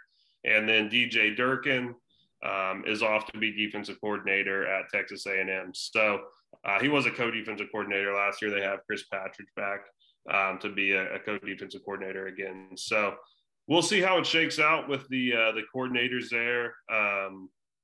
I don't worry about a team that's coached by Lane Kiffin and their offense. So at least on the offensive side of the ball, I know that they think they're about 10 or 11 deep on the defensive line, which is something they haven't been able to say Two main spots. They also think they're about 9 or 10 deep at wide receiver too. And this is a team that for a couple of games last year had a kid at wide receiver who's now starting at quarterback. So starting at quarterback at UCF. So they're in a better spot. They also add Zach Evans, who some NFL scouts have called the best running back in the SEC, watching people in practice. So be really interesting to see what they do from the offensive side. They do have Jackson Dart and Luke Altmaier in a QB battle right now. Up until about last week, it looked like Altmaier might be the starter. Apparently, Jackson Dart's taken a huge leap. He's a kid that did have some starts last year. Started, I think, he had 3 starts at USC. So 3 starts at USC, played well, was a top recruit in his class. Apparently a kid that can really sling it. Here's the thing about Ole Miss, why I'm on the over. They start the season with Troy. They play Central Arkansas. They go to Georgia Tech. Then they have Tulsa, Kentucky at home, and then at Vanderbilt. So this is a team that should be 6-0. If you're betting 7.5, you've only got to find 2 wins over the last 5 games. I know it's hard to replace Matt Corral and some of the production that they lost. I will say this, they were number 2 in portal rating, so they hit the portal up, definitely beefed up on the defensive side of the ball. Recently added a frat superstar as a punter, which will be interesting to see how that plays out. So for the second half of the season, Matt Corral was injured. They were missing their top 2 wide receivers for most of the second half of last year as well too. So they kind of played. They weren't up to 100%. Didn't have most of their first teamers out there, the guys that they would have liked to have had. And they still managed to find a way to win football games, beating Texas A&M, beating LSU, winning at Mississippi State. So there's a team that kind of figured it out. Now they're healthier. Also, Jackson Dart, if he gets 6 starts, all of a sudden the back end of the schedule, it looks kind of daunting. He's then all of a sudden then is a kid that has 9 collegiate starts under his belt, probably improving better grasp of the offense. I think the arrows are pointing up here for Lane Kiffin in this iteration of himself in kind of his second act as a head coach in major college football. I think Ole Miss has a real big chance here. They don't play Alabama till later in the season, and they play that game coming off a bye, November 12th. So, like I said, if they're able to go 11-1, depending on what happens on the other side of the division, they may be a team that's able to sneak into the playoff. They also, I do have futures on this team to win the national title at 250-1. So, Woofda. All right. So I'll start. A couple things about this team. I've been doing my research because BCB, obviously, I know you're going to be locked and loaded on them, know the ins and outs. From what I see, just from an outside perspective, man, I got to see the transfer portal every fucking year in college basketball by watching Fred Hoiberg bring in Transfer U at Iowa State. I kind of see the same thing here with Ole Miss. The one positive, I guess I'll say to start with, is, like when you bring in Chris Bosh, Dwayne Wade, LeBron James all on one team, if you could have started them with an easy schedule so they could learn how to vibe with each other, get that role going, I think that benefits them. I could see them going 6-1 with a loss in Kentucky. You're going to beat Vanderbilt. You're going to beat Auburn. Let's talk about the negatives, though. Jackson Dart, I don't think is much special. He's definitely an above average quarterback. Don't get me wrong. I'm not saying he's bad by any means. I think for what he's going to play in the SEC West, he's got those first 7 games, which are all winnable. The problem is, in BCB, I like you, BCB, and I don't want to see you go through pain, and I don't want to see you, especially if you got a big bet on the over here. The problem is if they go 6-1 or 7-0 to start, I think there's a there's a possibility, a much larger possibility that they could lose their last 5 games. You go at Death Valley, at Texas A&M, which they might have Digman by that point, home against Alabama. We know what they're all about. You have to go at Arkansas, which will be playing for not really bowl game perspective. It could be in that time frame, but trying for that successful season. And then you got the rivalry game to end the year. I think there's a chance that they could lose the last 5 games of the year. Realistically, though, they beat LSU, then they beat Arkansas. I don't know about Mississippi State. More to come on that, but Yeah, I think they're going to be a very good team, well coached. And I think the beginning of the schedule definitely benefits the team, especially with the amount of transfers that they have. But that last 5 games are an absolute brutal stretch. So we'll see what they're made of. If they can come out of that 5-game stretch going 4-1, yeah, I think you're right. There's a chance that we could see, I'm not going to say college football playoff, but New Year's Six, very high bowl there. So that's my 2 cents on Mississippi. As much as I fucking hate his bitch ass, I am in complete agreement with him. Ole Miss probably goes 7-1 through their first fucking 8 weeks, and then they just fucking run into teams that matter and teams that are good, and then they fucking lose the rest of the games. So 7-4 heading into the Egg Bowl, and then they just fucking lose the Egg Bowl because they won last year and they beat the shit out of Mississippi State, and they're gonna lose this year because that's just how fucking rivalry games go. So yeah, that's as much as I fucking hate them, I am on the same page as Bubs, 1,000% here. So, all right, I'll throw one stat at you here real quick. So, 2020 comes around. Ole Miss, the coverage bear, right? Like, team's not very good. They have no fall camp, they have no spring ball. So there's no spring ball. They just start fall camp. COVID year, they start the season 1-4. All right, they go 1-4 to start. Since that time, since the 1-4 start, they are now 14-4 in that time span. They've gone 14-4. One of the losses was Alabama. They lost the other 2 losses were games in which Matt Corral got carted off. So again, Lane Kiffin, if they lose 5 games this year, he hasn't lost 5 games since he's really been able to put in his offense and get his own team instilled here. They think this team's way more talented than any iteration that they've had in either 2020 or 2021. They probably got 3 offensive linemen that are going to be in the NFL next year. And like I said, they've got a kid at defensive end named Jared Ivey. Would have been the best defensive player at Georgia Tech. He's a defensive end that's like 6'4", 275. Something crazy. Put on a bunch of weight at Georgia Tech. Hasn't played a lot, but he's expected to have a huge impact here. So best player nobody knows about. Again, we'll see. Lane Kiffin doesn't really run the tightest of ships. So if they don't get off to a hot start with the transfer portal, we'll see how it shakes out. Again, like I said, they've got a pretty long runway to get it figured out. They basically have an NFL preseason schedule. Right. Getting 4 or 5 games together. And then all they got to do is make sure Will Levis doesn't score like 28 points against them in Kentucky to win that game. So, again, all of a sudden, though, like if LSU falls apart, that's another win right there. I'm not really too worried about the LSU game. We'll see. The Lane Kiffin, in his second act as the head coach here, won 2 conference championships in 3 years at Florida Atlantic. And that was a school that hadn't really won a lot before he got there.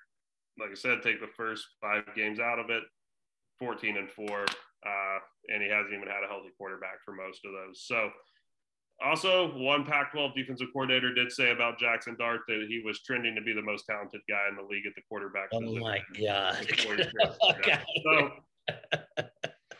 and there were people. Let's move on. All right. But there were also people too that thought Jackson Dart should have been a 5-star. 2020 was his. Oh my God! We're heavy on the Dart train here. They also have Michael Trigg at tight end as game changer. So, but last but not least, it still runs through the Alabama Crimson Tide. So all that talk about Lane Kiffin and Ole Miss and all these other schools, I don't think really matters. With Alabama, they bring back Bryce Young. You've got 5 starters total back on offense, 7 on defense. The kids that they're losing, they're replacing with 5 stars, 4 stars, or very highly talented players from the transfer portal. Yeah. So, yeah, Bryce Young back. They add Jahmyr Gibbs, incredibly talented player from Georgia Tech at running back. Add Jermaine Burton, who was the best wide receiver from Georgia. And you've got the mix of a team here to take another step forward from a rebuilding year last year. This is the year they were building for. Going to be really tough to beat Alabama. I think the road rolls through them all the way to Ohio State. Yep, couldn't agree more. Only loss I see on their schedule is at Texas or the neutral field. Texas back, but no, in all actuality, I don't see them losing this year. Put them in the playoffs. Will Anderson might be the first defensive player in a while to win the Heisman. Solid team back and forth, special teams, defense, offense, head coach. So yeah, I don't really see a flaw here, and Bama to sweep the season. Yeah, I mean, the only point here is we've already talked about it earlier. Like, Jimbo's fucking, hey, I got the best recruiting class ever, but like, Nick Saban's done it every fucking year for the last decade. Like, what are we doing? Like, that recruiting class won't play for 2 more years. So Nick Saban still has the better guys. Like, yeah, I mean, as a Patriots guy, as a Nick Saban guy, like, that's the class. Like, let's move on to give me some G5, give me some win totals. Like, let's get the fuck out of the SEC because Alabama owns it. So what we'll do is we'll actually put up, we'll have the win totals up on graphics. You've heard them throughout as we've talked about each conference, but we'll call out the ones that we do have money on our graphic and make sure to share that with the crowd. The G5, though, I'm going to leave that to you two. I'm going to take a step back. Any comments that you guys have on the G5 or any surprises that you see there? I'm willing to hear them right now. BCB, how we feeling? What's right now? Like, how we doing? I only care. I have winners in 3 G5s. Sunbelt's my home division as a Coastal fan. I do like the AAC, and I also like picking Maction. I love Maction. Like, that's... Well, who's your winner then? No, I mean, BCB knows that I will allow the guy who knows G5 better than any, like, I'll just let him, I will let him go, and I'll give my winners as we go. All right, we'll just go ahead and start with the Sun Belt then, because I really love a team out of the Sun Belt, and Bubs has touched on it. So might not be your favorite team here, but Appalachian State. So we'll ride with the Mountaineers. They almost beat Miami at Miami last year. Chase Bryce, their quarterback, Clemson transfer, 27 touchdowns, 1 interception. His 1 interception was tipped at the line in the Miami game. Miami housed it, or either returned it to like the 3, and then it set up a touchdown. So they gave up 7 there off kind of a fluky play. And then also later in the game, the long snapper for Appalachian State snapped it over the punter's head through the end zone for a safety. So gave up 9 points there, lost by 2. Other than that, it was pretty smooth sailing. They lost to Louisiana twice. Don't have to worry about Billy Napier now. So he's out of there. Again, this is a team, if Cincinnati got into the playoff last year with a weaker schedule than what Appalachian State's going to play. If they can beat North Carolina, beat Texas A&M, obviously depends on what happens with the other P5 champs. But they've got a chance to sneak in here. They also bring back 2 all-conference running backs. They have they probably have a top 25 offensive line in the country based on the guys they have. Defensive line, I'm a little worried about. They're a little small there, but they've got some dudes at linebacker, and they've got one of the best secondaries in the country. So I know their wide receiver core, they don't have much in terms of production so far.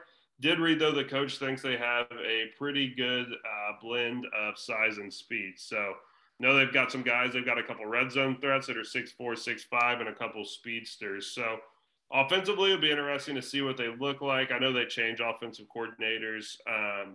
Kevin Barbie comes over from Central Michigan. I watched from Central Michigan last year. They ran pretty similar offense to what Appalachian State did, so I don't think it's a huge change. Also, one thing too, I believe it was PFF had sent out a tweet naming the top 5 quarterbacks in G5. They didn't list my boy Chase Bryce. I said, sir, Chase Bryce would like a word. Chase Bryce liked the tweet, didn't tag him at all. So he's a guy that searches his own name on Twitter, I believe, has a little spunk to him. I like it. All right. Larry, I we got some. all that, but I also did the research, and like Cameron Peoples, their running back Nate Noel, and Cameron's people, and Chase Bryce, like it's a very good fucking offense. It comes down to the matchup against them versus Coastal. They got Coastal last year because we had to come to App State. Coastal had to go to App State last year. The game this year is in fucking Myrtle Beach. It's in Conway. They got to come to the Teal Turf. Grayson McCall is still way better than Chase Bryce. Chase Bryce is good, but like he's not Grayson McCall. And Coastal's turning over a ton of people, but like the winner comes out of that game. That game, the winner of the Sun Belt division comes out of that game, and it comes down to that. I mean, I don't have a ton on it. I mean, I could talk about Coastal if we need to go there and talk more about that. Coastal's losing almost everybody on offense and defense. They do have McCall is the main catalyst. Reese White is a stud running back that's coming back. We have 2 offensive linemen coming back. Our best defensive player, who had double-digit sacks last year, Josiah Stewart, absolute fucking stud from fucking Everett, Massachusetts. He had double-digit sacks last year. He's going to be even better. It's the only reason App State beat Coastal last year is because we had to go to App State. They have to come to the beach this year. The beach is just different. Like, we ain't in the mountains. Like, you know, come play at the beach and you're going to lose. That's what it comes down to. Right? Coastal, McCall, like, we are going to win that division in the Sun Belt, the East, easily. So we got Appalachian State for BCB winning the Sun Belt, and Larry's got Coastal. What other G? Coastal plus 500 to win the Sun Belt. Got it. And I absolutely hammered the App State over on 8.5 wins. It's just really hard to find 4 losses on the schedule. Even if they lose North Carolina, Texas A&M, and Coastal Carolina, they still have to lose to a team that's way worse than they are. All right. They have a way tougher schedule than Coastal. They do. They 100% do. Way harder. Yeah. All right. Yeah. What's our next G5 we want to talk about here? Just want to look at the time that we're at right now. We're at 1.5 hours, but all right. You want to do the American real quick? You got it. Go do American. I only got one play in American, but I did a lot of research on all of them. Yeah, basically, American's a 3-horse race.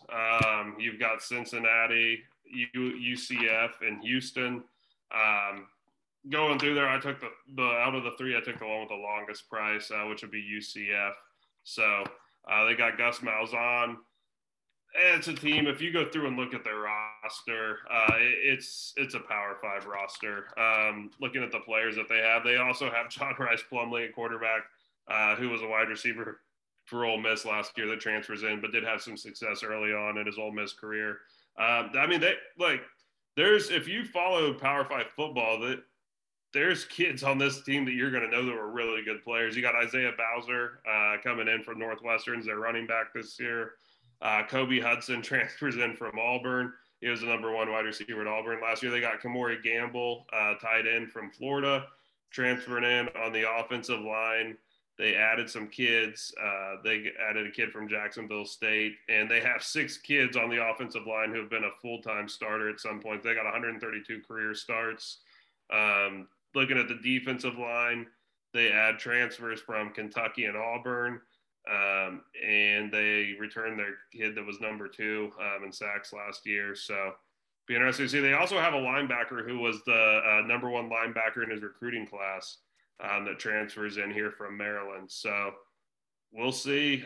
Defensive back wise, Phil Steele actually had him rated as the number 8 secondary in the country. So okay. I don't want to call BCB out here though. Bowser played for them last year. Bowser was a fucking excellent running back.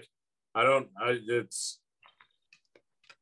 Bowser's fucking excellent running back. Probably, I think he's from Tech or Virginia, but Bowser played for them last year, multiple games.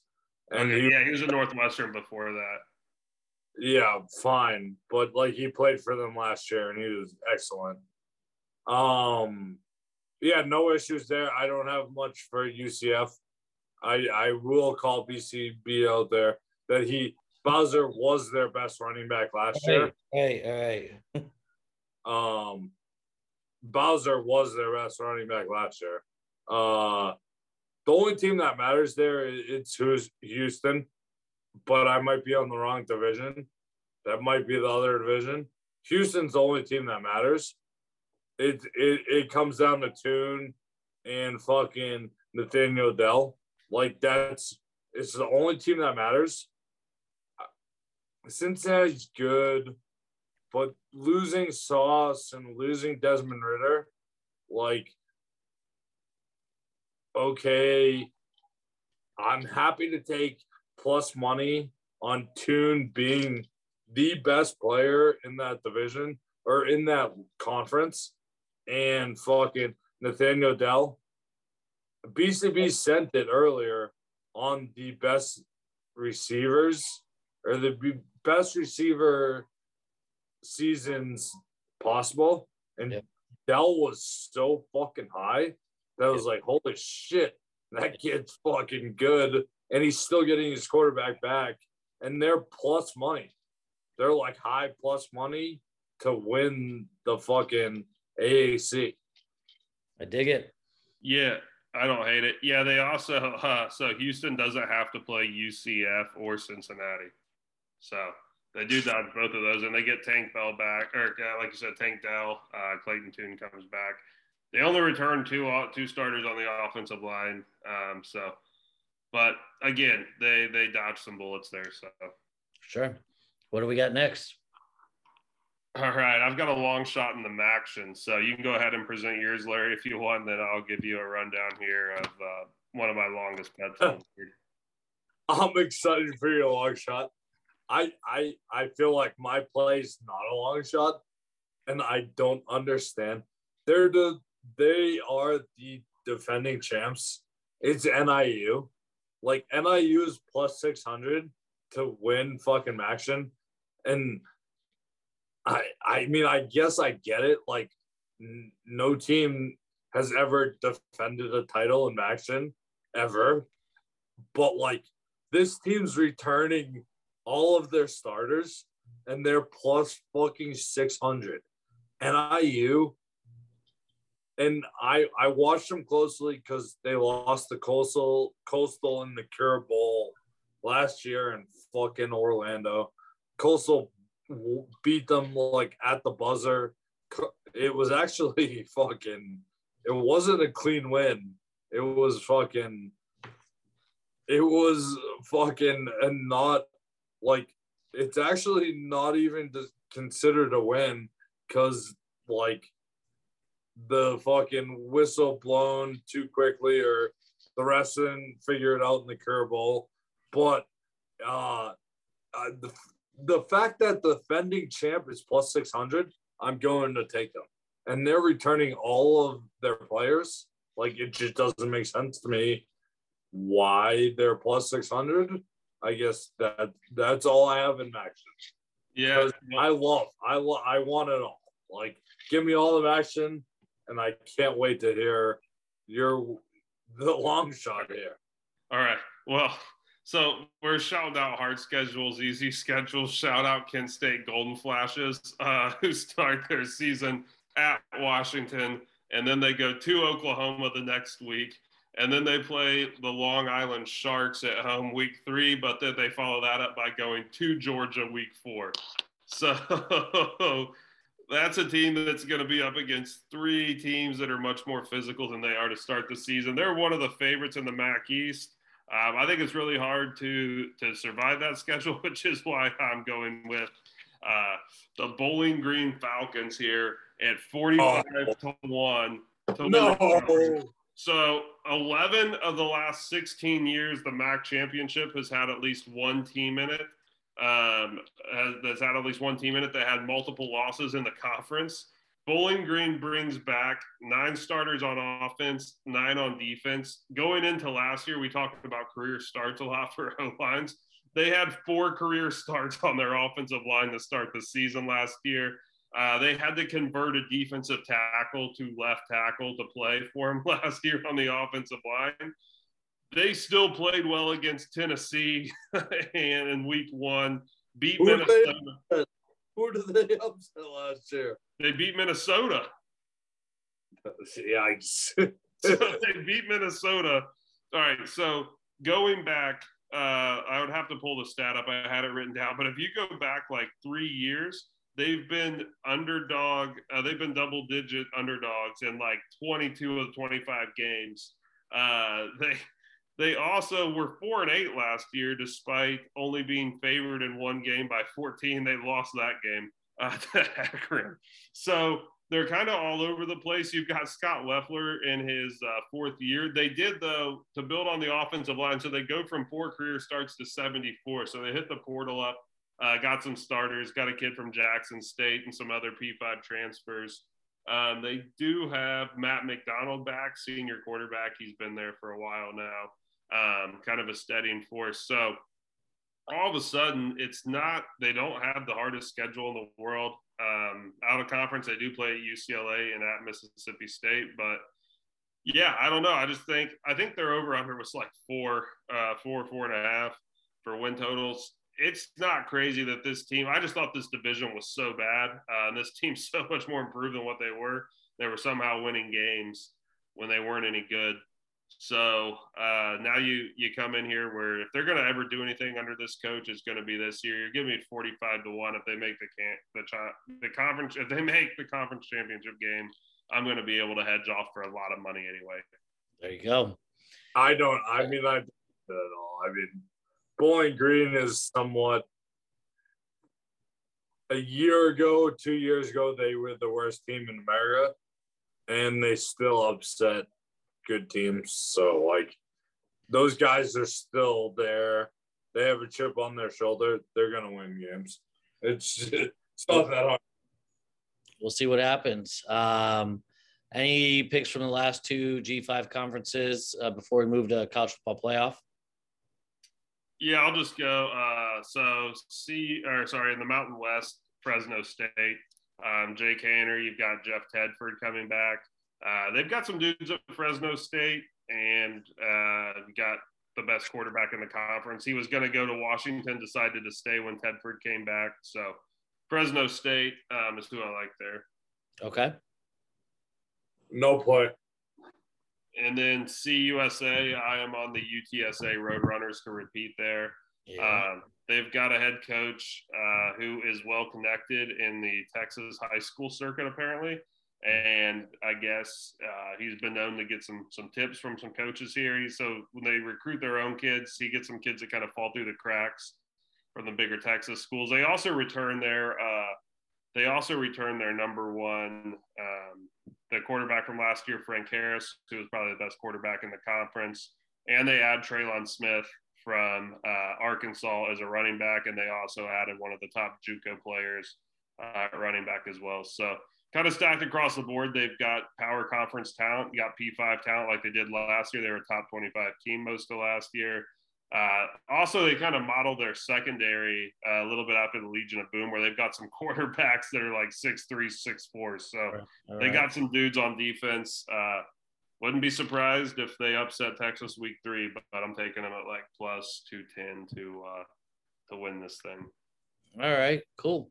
Yo, Bubs, why didn't we have this guy last season? What are you doing? Well, the BCB joined Bookie's Basement middle of the summer, late May, I think, early April. I need that intel. I need who's power bombing who through the fucking tables. All right, let's wrap this up here. Again, a nice long podcast for you guys. Part 2, ACC SEC 5. Well, let me finish here. We'll finish up with just our Heisman and our college football playoff picks. So Heisman picks, let's hear them. What do you guys got? I only have 2 on my end, but I'll defer to you guys to kick us off. I only have 2 also. I'm going both running backs. I'm going Trevion Henderson at plus 3,500. And then I'm also going Bijan Robinson. Bijan Robinson. And that's only plus 2,200. Right. Those are my 2 plays. It's really hard as to not be a quarterback and win the Heisman, which is fair. And it's also really hard as a receiver. Devonta Smith was the anomaly, and BCB actually shared some stats. Like, it's that fucking hard to be a receiver and get to that level of Devonta Smith. But I think a running back could break through this year, and I don't think it's that out of reasonability. So, yeah, Trevion Henderson's my guy. That's right. my BCB. Yeah, so number one, the one I got on the earliest in the offseason was Jackson Smith and Jigba. He's way down from where I had bet him at. So I had numbers starting as high as 90-1. He's down to 25-1 on DraftKings. So most of my actions are around 50-1. If you can still get that number, I think that's worth a play. Like I said, he's going to be the best offensive player on what I think is the best team in the country. So that's usually a pretty good recipe for Heisman success. Best player on the best team. Yep. Maybe he gets overshadowed by CJ Stroud. Another thing, like you said, you've got to be a quarterback on a top 10 team to win the Heisman or a playoff team today's day and age. So price shopping, like I said, it's a long shot. But this is a Heisman, like the Heisman's one where you can get some wild prices on some guys that develop like Johnny Manziel or Lamar Jackson or some of these dudes before they become household names. Blake Shapen, quarterback from Baylor. Like I said, he went for 17 completions in a row in the Big 12. They think this guy actually moves the offense up from one of the best teams they'd had in school history. I like the weapons that they've got around him. I think they're a little better, and he gets credit for it. And apparently no one knows who he is. So you're getting 150-1 on it. I have spent money on way dumber shit than betting at 150-1. Like I said, dual threat quarterback on a playoff team. I think Baylor wins the Big 12, possibly makes the playoff. If that happens and he stays healthy and you're sitting at like 3,800 passing yards and 700-800 rushing yards, he's going to be in the mix. For sure. I got just 2 plays on my side. I'm going both quarterbacks. Number 1, Quinn Ewers hasn't taken a snap in FBS. I think just with that being said and him being the number 2 recruit of all time, I think the value's there at 40-1, 45-1, depending on where you look and where you get it. I think if he can take Texas to a Big 12 championship with a 1 loss to Alabama, I think they as well could be a playoff team. So I think you got the win-win there. Other one I have is Cam Rising, Utah quarterback. I think they fairly certain win the Pac-12, and this is a year where the Pac-12 gets some love in the college football playoff. So again, I'm going teams that I foresee in the playoff, and the quarterback that leads them there, leading the Heisman charge. You can get Cam Rising at 80-1 right now as we speak. Finishing up here, folks. Again, we'll have all these things on a graphic. We have a nice little interview here afterwards. Larry, we'll start with you. Let's hear your college football playoff predictions. We're going straight playoff? Correct. Yep. Good. I have some futures. You want air? Well, yeah, we're going to put those on the graphic to get those out because we kind of talked a little bit about each conference, each team. Yeah, fine. I probably already talked about them. So I'm going 4-1. 4-1 right here. I already fucking hate my number 4 seat. It's because of BCB. It's his problem that I have Texas at number 4. All right. Texas at number 4. One loss, Texas wins the fucking Big 12 championship. All right. Number 3 is Clemson. Clemson doesn't lose a game. Clemson goes back to form. As much as Bubs likes to hate on them, Clemson's still the class of the ACC. They don't lose games. They're going to be mad. They're going to be mad at what happened last year, and they only lost one game last year. So Clemson's back at number 3. Mm-hmm. Number 2 is Alabama. Alabama, they're just a class of league. They are who they are. And number 1's Ohio State. Ohio State is 1. Bama's 2. Clemson's 3. Texas is 4. So then break it down. Who do you got in the championship and who do you got as a winner? Ohio State beats the shit out of Texas in the first round. Bama beats the shit out of Clemson. And then it goes everybody knows ultimately it comes down to fucking Ohio State versus Alabama. 1 versus number 2. And Ohio State beats Alabama. Ohio State is the national champions. That's all I got. All right, BCB. All right. So number 1, Alabama. Number 2, Ohio State. I don't think I'm saying anything groundbreaking there. 3, I'm going to go with Baylor. Like I said, I think they're going to be a very tough team. One loss Baylor gets them into the playoff. The 4th team, you could give me like 12 different teams. You could, like I said, I made a case for Arkansas, Ole Miss, Appalachian State, Georgia even to an extent. So 4th team, I'm going to go ahead. I've changed this. I've been on Utah. I've been on, USC could be in there as well too. We'll go ahead and say 4th team. I'll go ahead and put Utah in there. That they might be out of it by week 1, depending on what happens in that Florida game. But again, I like them. So we'll see a little return. Actually, I think it'll return a little bit to normal. Like I said, this is kind of the way it was designed, right? You get conference champions from these power conferences. So that's the playoff I'd like to see. And in a perfect world, it convinces everyone to keep the playoff at 4, but that's a talk for another time. So I'll say that plays out this. So Alabama, Ohio State national title. They are going to walk through the 2 playoff games. We get the heavyweight matchup everybody wants between Alabama, Ohio State. If both teams are healthy, I'm going to have to go ahead and I'm going to pick Ohio State to win that game. Reason being, like I said, it's just it's a better value on the futures market right now. So honestly, that game would, I think, come down to whoever's a healthier team in that point. But national champion, I'll go with Ohio State this year. All right. So I have 1 Bama, 2 Ohio State, 3 I have Utah because I see them not losing throughout the year. And I think they overtake number 4 Texas, winning the Big 12 with potentially that 1 loss and maybe even 1 loss in the season. But I think the Big 12 actual conference championship projects them into that 4th spot. I think the ACC is going to beat up on each other too much for them to have any representation in the college football playoff. But that being said, 1 Bama against 4 Utah. Obviously, we got Bama there. 2 Ohio State, 3 Texas, and a much closer game than expected.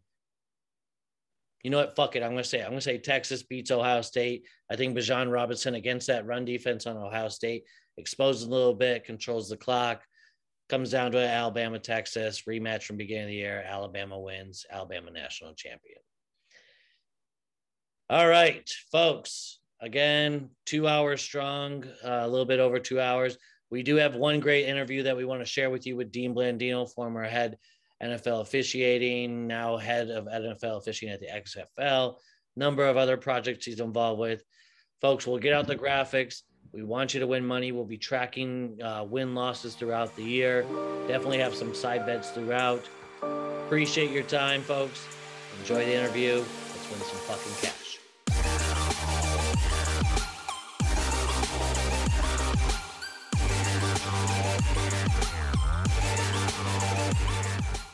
So I was kind of curious too, looking into it. I'm sure you've been in on these conversations.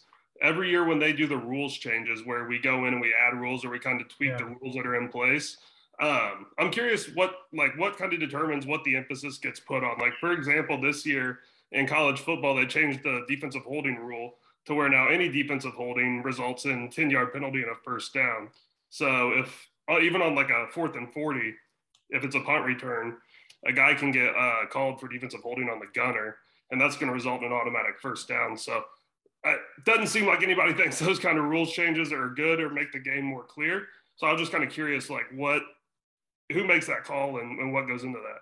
Yeah, and it's a good point. And so it comes from different places. There's coaches can submit potential rules changes, or there's a rules committee in college. There's a rules committee and a competition committee. They meet in the off season at the end of February, early March. In the NFL, there's a competition committee, and all of those committees are made up of coaches. On the college side, it could be administrators like athletic directors, could be other people involved in the sport. And they get together and they look through a ton of film and they look for trends, especially as it relates to health and safety. So if there is something that's happening that, a lot of the emphasis in college the last couple of recent years has been the blocks below the waist and that rule and how that impacts, whether it's offensive linemen making blocks or defensive players going low to try to get through the blocker. So it's an exhaustive process and a lot of tape. But it comes from different places. But like that defensive holding rule, to be an automatic first down, that was really to simplify it because there was a couple of different possibilities. If it was a running play, it wasn't an automatic first down. If it was a passing play, the pass had to cross the line of scrimmage for it to be an automatic first down.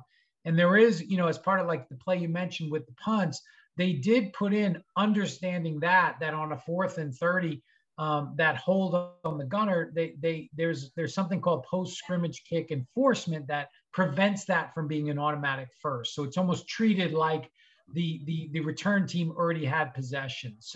But all of those things, they're great questions because those are things you have to think about when you're putting in those rules changes, because you want to avoid like the unintended consequences that you want to fix one thing, but then you create 7 other problems. And that's something that they're always aware of. So I'm going to hop in. Our co-host Larry just joined as well. Hey, Larry. Hey, Dean, how's it going? Good. How are you? Good. I was going to save this question for last, but I think since we're on the topic, last year, towards the end of the year, we came up with the Kenny Pickett rule when he did the whole shimmy shake right before he went down. So I guess my question is can you, apparently, I guess I know the answer now, is that you can implement a rule mid-year.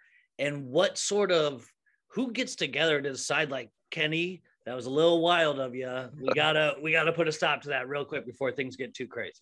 Yeah, it's unusual for something like that. And I think the way they put that in, it was looked at as a health and safety issue that when the player, because in that instance, and having listened to, Kenny Pickett's version of it, it wasn't like he was running and he thought, okay, I'm gonna fake a slide. It was like in the moment he thought about it and then saw an opening, and obviously the defense reacted, and he went for a touchdown, and obviously that's a big play in the ACC championship game.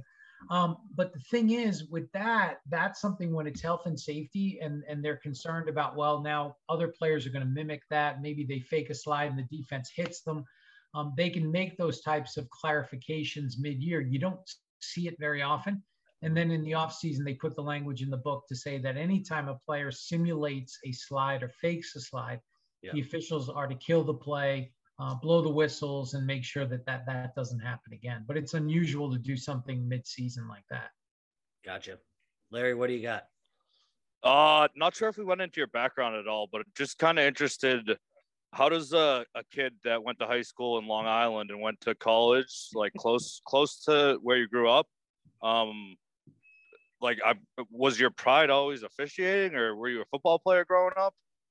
Yeah, and we talked about it, but I'll give you kind of the cliff note version. It's, I played football. I love sports. Growing up in Long Island, New York, went to school in New York. All the major sports organizations have offices in New York City. Sent my resume to all of them. NFL called, had an internship in a couple of places. If interviewed, got the one in officiating, and that's how it started. It was just, I wanted to be involved in sports, and I was like, I don't care if it's officiating or public relations or, cleaning up the office. I just want to be a part of the NFL, and that's kind of what happened. Yeah, I mean, that's all of our dreams. I mean, that was always my dream, as long as you're close to the game. Yeah. Another kind of career question. What's been your favorite role so far in your career? Like, what have you enjoyed the most? Has it been like NFL, college, XFL, or like kind of like what role have you enjoyed the most, and like what do you have the most fun doing? Yeah, I think it's funny. The role I've enjoyed the most has been things like the XFL, because it's kind of been a blank slate where you can kind of come up with new and cool ways, especially with rules and officiating that aren't always seen in a positive light. And you can do some things and be innovative and kind of pull the curtain back and let people see behind the scenes. So that's been really fun. And in all of the roles that I've done, the thing that I love the most is talking to coaches and people about the rules and explaining it and having those conversations with the competition committee and talking about why a rule might be a good idea or maybe some of the concerns about it. And that was probably my favorite thing to do at the NFL, was talking to coaches and answering questions. And I get to do all of that with my role with the XFL and talk to coaches and put together, the rule book and all that stuff. So I really, really enjoy that. And there's things that I've liked about all of my roles, but because you're dealing with the game, and that's at the end of the day, like, yeah, there are things that you don't like about any job, but for me, it's like, okay, I've worked in football. I'm pretty damn lucky. Yeah, that's right. Yeah, and to kind of build on that too. So one thing I loved with the XFL was the transparency you guys had when there was a challenge or something was being reviewed, and you could listen to the refs go in and kind of break down the film, explain what they're looking at and what they see, and talk about the call change in real time. You think that level of transparency something we'll see brought to the college game on Saturdays or the NFL game on Sundays? Because with the rise of gambling, it seems like there's a huge outcry on Monday morning, or I guess real time on Twitter now, when calls don't go their way. Yeah, that's something that has been talked about certainly at the NCAA level and the NFL. I think the concern with the NFL and the NCAA is, like you said, gambling and just it's great when everything works and everything's right and the process goes well, but what happens when it doesn't go well? What happens when somebody makes a mistake? And now you're putting that out front and center. Doesn't happen very often, but that's always been the fear. For me, I the transparency, like you said, there's so many people that have these conspiracy theories about officials and well, that call and that official favors, Alabama, or they favor Clemson, or whoever it is. And when you can just show the process and just, there's nothing, no secrets, nothing to hide, people go, okay, I saw it. I saw what they said. I saw why they made the decision. I may not always agree with it, but it's hard to watch it and say, there was something shady going on. And especially with gambling now and all of that, it's going to be really important that, the leagues, the college, the NCAA ensure that people are confident in officiating and the game being called fairly. So, Dean, I've done my research on you. I think I have a good background. Obviously, there's a lot more to you. I get that. Does the date January 11th, 2015 stick out to you at all by chance? Yeah, it sure does. And I get reminded of it on Twitter probably once a day. It's funny. So, and I remember that day and that moment so clearly, and being in what we call Art McNally Game Day Central, and Art was just inducted into the Hall of Fame, the first official into the Pro Football Hall of Fame. And we have obviously our command center is named after him. And, in there for that game, and it's a great game, and it's Packers and Cowboys and Lambeau Field. And I remember it so clearly. It's 4th and 2. And I'm thinking, okay, hand the ball off. Let's get the first down. Let's see. And Romo drops back. I'm like, oh boy, here we go. And as soon as it happened, like I knew, because I saw the ball kind of bounce up, and Dez makes a great, it was just an unbelievably athletic play. Yeah. And it's obviously a big play. The Cowboys are going to get the ball for, first and goal. But I saw the ball pop out, and I'm watching the sideline, and I'm almost like hoping that McCarthy doesn't challenge, because I know it's going to be, I know it's going to be controversial either way. It's one of those plays that doesn't matter. Yeah. Whatever happens, it's going to be controversial. And he throws the flag, and I remember, and we've got a room of people, we've got support staff, IT, people that are in the room, people that assist me. And I remember I've got the headset kind of around my neck, and I look up as the flag comes out, and I go, just get ready, because the SHIT is about to hit the fan, because I knew. And then, we went through the call, and the rule at the time, it wasn't, I've had way more difficult calls in my career. Yeah. And we overturned it, and obviously it was a big call, because you go from first and goal inside the 5 to now Green Bay has the ball, and Green Bay goes on to win, and the Cowboy fans have hated me ever since. Well, you mean if you look back like a week before that game, we did get a favorable call against the Lions, I think. Those were 2 weeks, weeks that fan bases will never ever in a span of 7 days in my life, which is incredible.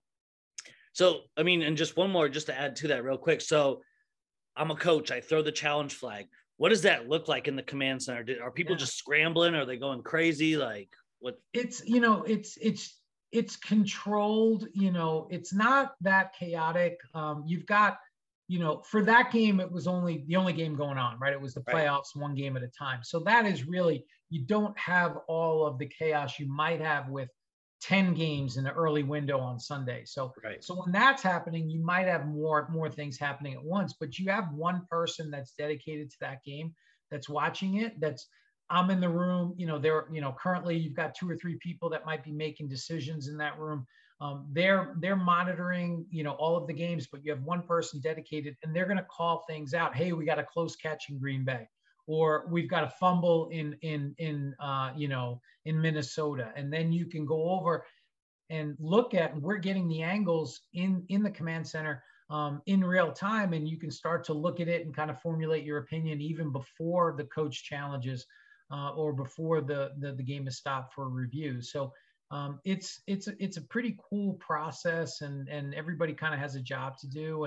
And that was one, like I said, I'll always remember that moment and how that all played out. It was definitely, and then I had to tweet out a quick explanation, and that just went, I mean, I think it had like 10,000 retweets in the first 5 minutes. It was, yeah. Hey, you went viral. That's what's up. BCB, Lair, what do you got? Just an appreciation for like officials and what you do. I think football has got to be by far the toughest sport to officiate. There's no, like, other sports you can automate things. Football, there's no chance you can automate much. Like, there's talk about put a chip in the ball or a camera down the goal angle. I by far think football officiating is the hardest, but I also think it's the best. Like a Saturday of college football, like there's just so many games on. There's so many officials. It's just awesome. I appreciate it. I feel like you and Mike Pereira, and when you guys come on TV and explain something, like, you're always going to get hated by the opposing fan base. But I mean, as a gambler and like appreciating the sport, like, I think it's awesome. Are there things you think that could be automated in football, or things that you would like to see automated? Well, yeah, I think you know, as technology continues to evolve, you want to look at ways to help the officials. You're never going to, you know, you think about like in baseball that they talk about the you know, the electronic strike zone and things like that. I don't think those things are necessarily great. And you mentioned the chip in the ball, and we've talked about this for years. You know, there are chips in the football, and they track things like distance and speed, and that's used for like the next gen stats. But it's not as easy as say in soccer where the ball crossing the line. It's when did the ball cross the line? Was the knee down? You know, was the player out of bounds? So it's not as simple as just knowing where the ball is. And that's where it gets complicated. And that's why you need the officials. And it's good to hear, you know, that you guys have an appreciation, because what the technology and what replay really shows is how good the officials are in real time. And they make mistakes. I mean, there's no question. But when we get to see it, like, our job's easy because we get to see it after the fact from like slow motion, and we get to say, oh yeah, that's a catch. But they get to look at it once from their perspective, and that's it. And they got to make a call. And, you know, and they're like, you know, 95% of the time they're right. And we only focus on the 5% where they're wrong. But that's the business. And I think officials understand that, and they love it regardless, because it's a challenge. And you know, and it's just, it's a necessary part. You know, you can't have games without officials. It's just practice, and that's, you know, and people just kind of have to remember that. And you know, you just hope that because we do have a shortage of officials at the youth level, and you know, you get a lot of high school games and junior high games that get canceled because younger people don't want to officiate because they have bad experiences, and you know, they get, you know, verbally abused, sometimes physically assaulted. And I think we have, and especially I know we work with our announcers on Fox Sports to just be mindful of how you talk about the officials. Like, disagree all you want, right? But if you say it in a disrespectful or mean-spirited way, people are watching, and then they mimic that at their kids' game, and that's where it becomes a problem. Sure. BCB, I got 2 wrap-up questions, unless you had anything else on your side. I was actually, to clarify, when I was going through reading about rule changes for college football, I saw, so this year, is it still, or did it get tweaked? Are they going to have a rule where if a receiver catches the ball in the end zone, but then it's ruled that the defender's momentum pushed him out of bounds, if he doesn't get any feet down, it's a touchdown? Is that how they're going to officiate that? No, it would have to be basically like a carry out. So you'd have to catch the receiver and carry him out of bounds for that to be a catch. So if you just force him out, that's not a catch. You got to get a body part down in bounds. Okay. Yeah, I was gonna say, yeah. Bub's here. Luckily he's an Iowa fan, so it probably won't affect him too much on Saturdays, but I don't think he can handle. We are QB sneak you and run between the tackles. But I'll tell you what, those chop blocks, Kirk Ferentz hates chop blocks. Like, Coach Ferentz. Yeah, Coach Ferentz was, he's pretty good with the rules. And we met as part of my role with the NCAA, and I work with the Big Ten officials, and we met with all the Big Ten coaches and had some good discussions. And that room is fun when you get like Coach Ferentz and you get Scott Frost and Jim Harbaugh and Ryan Day and all those guys in a room. Like, it's a lot of fun watching them interact and talk about plays and it's a lot of fun. Yeah, I've deemed the chop block rule the military academies rule. So you can. Oh, no question. Service academies. It's funny because it was changed. That low block rule has changed. You get teams like the service academies or Georgia Tech or some of these teams that run that type of offense. They complain that they're never going to be able to do it. Yeah. And they figure out a way. They always figure out a way.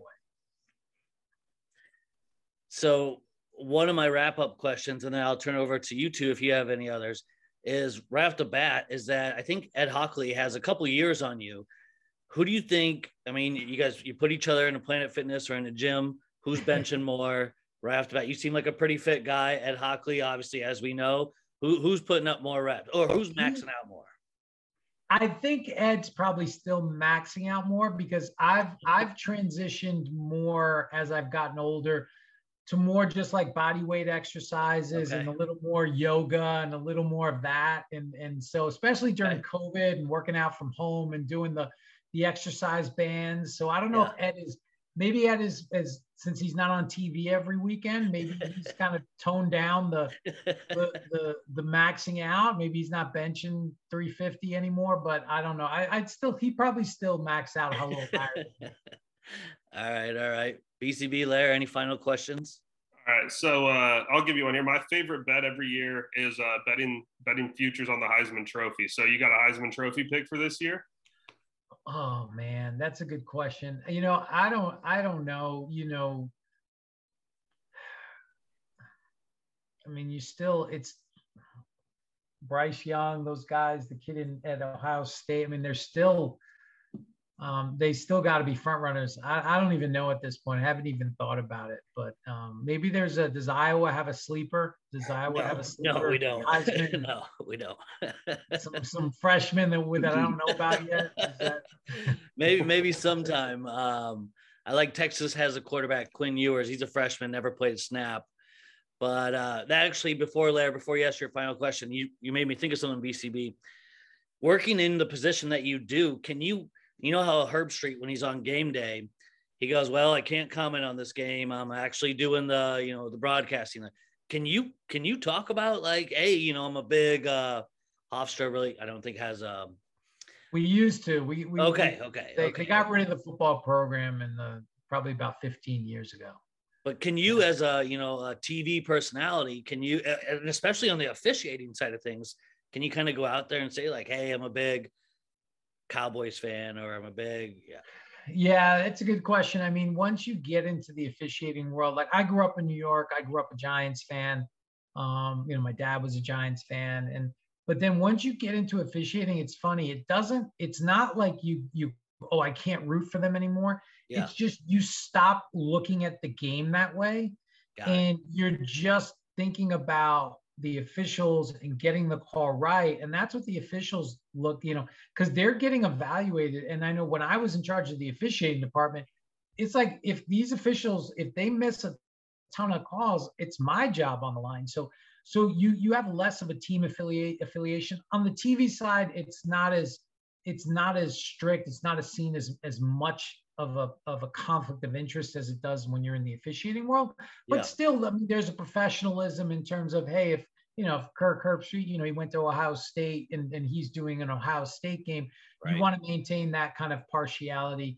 And for me, I don't speak enough on the broadcast to even, have a chance to talk about that. I'm just kind of focusing on the officiating part of it. But it is, for most of the on-air talent and the play-by-play, they want to maintain that professionalism and keep the affiliation from the school or in the NFL a team out of it. Got it. Lair, what's your wrap-up question? Last thing from me is I'm just curious of how much we'll get to see you on Saturday. Or you got a full slate this season?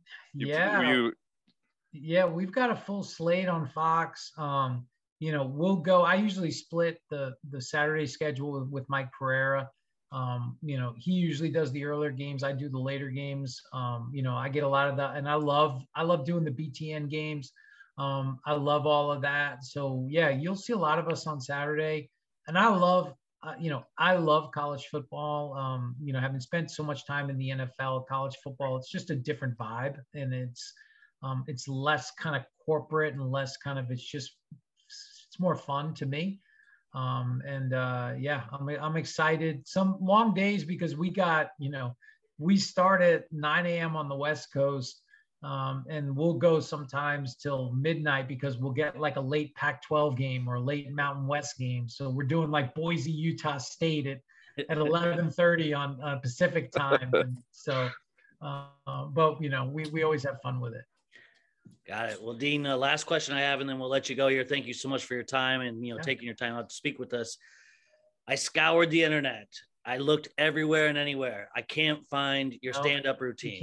You can't because when I did stand-up, it wasn't, the internet was kind of just really getting going. Okay.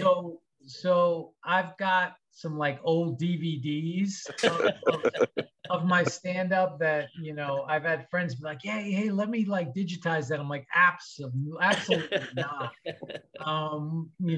It was just, and I did that when I was living in New York City. And I just had a friend that was doing it and thought I might be good at it. And I just tried it and really liked it. But I knew it wasn't something that my career at the NFL was progressing. I knew I didn't want to do that as a career.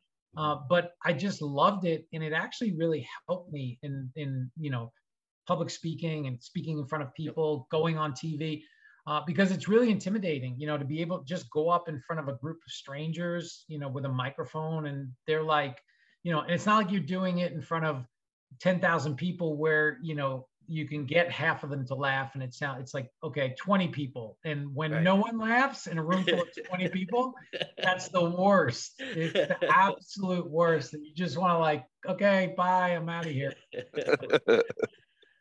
All right. Well, Dean, you can catch him on Saturdays covering, college football, head of officiating at the XFL.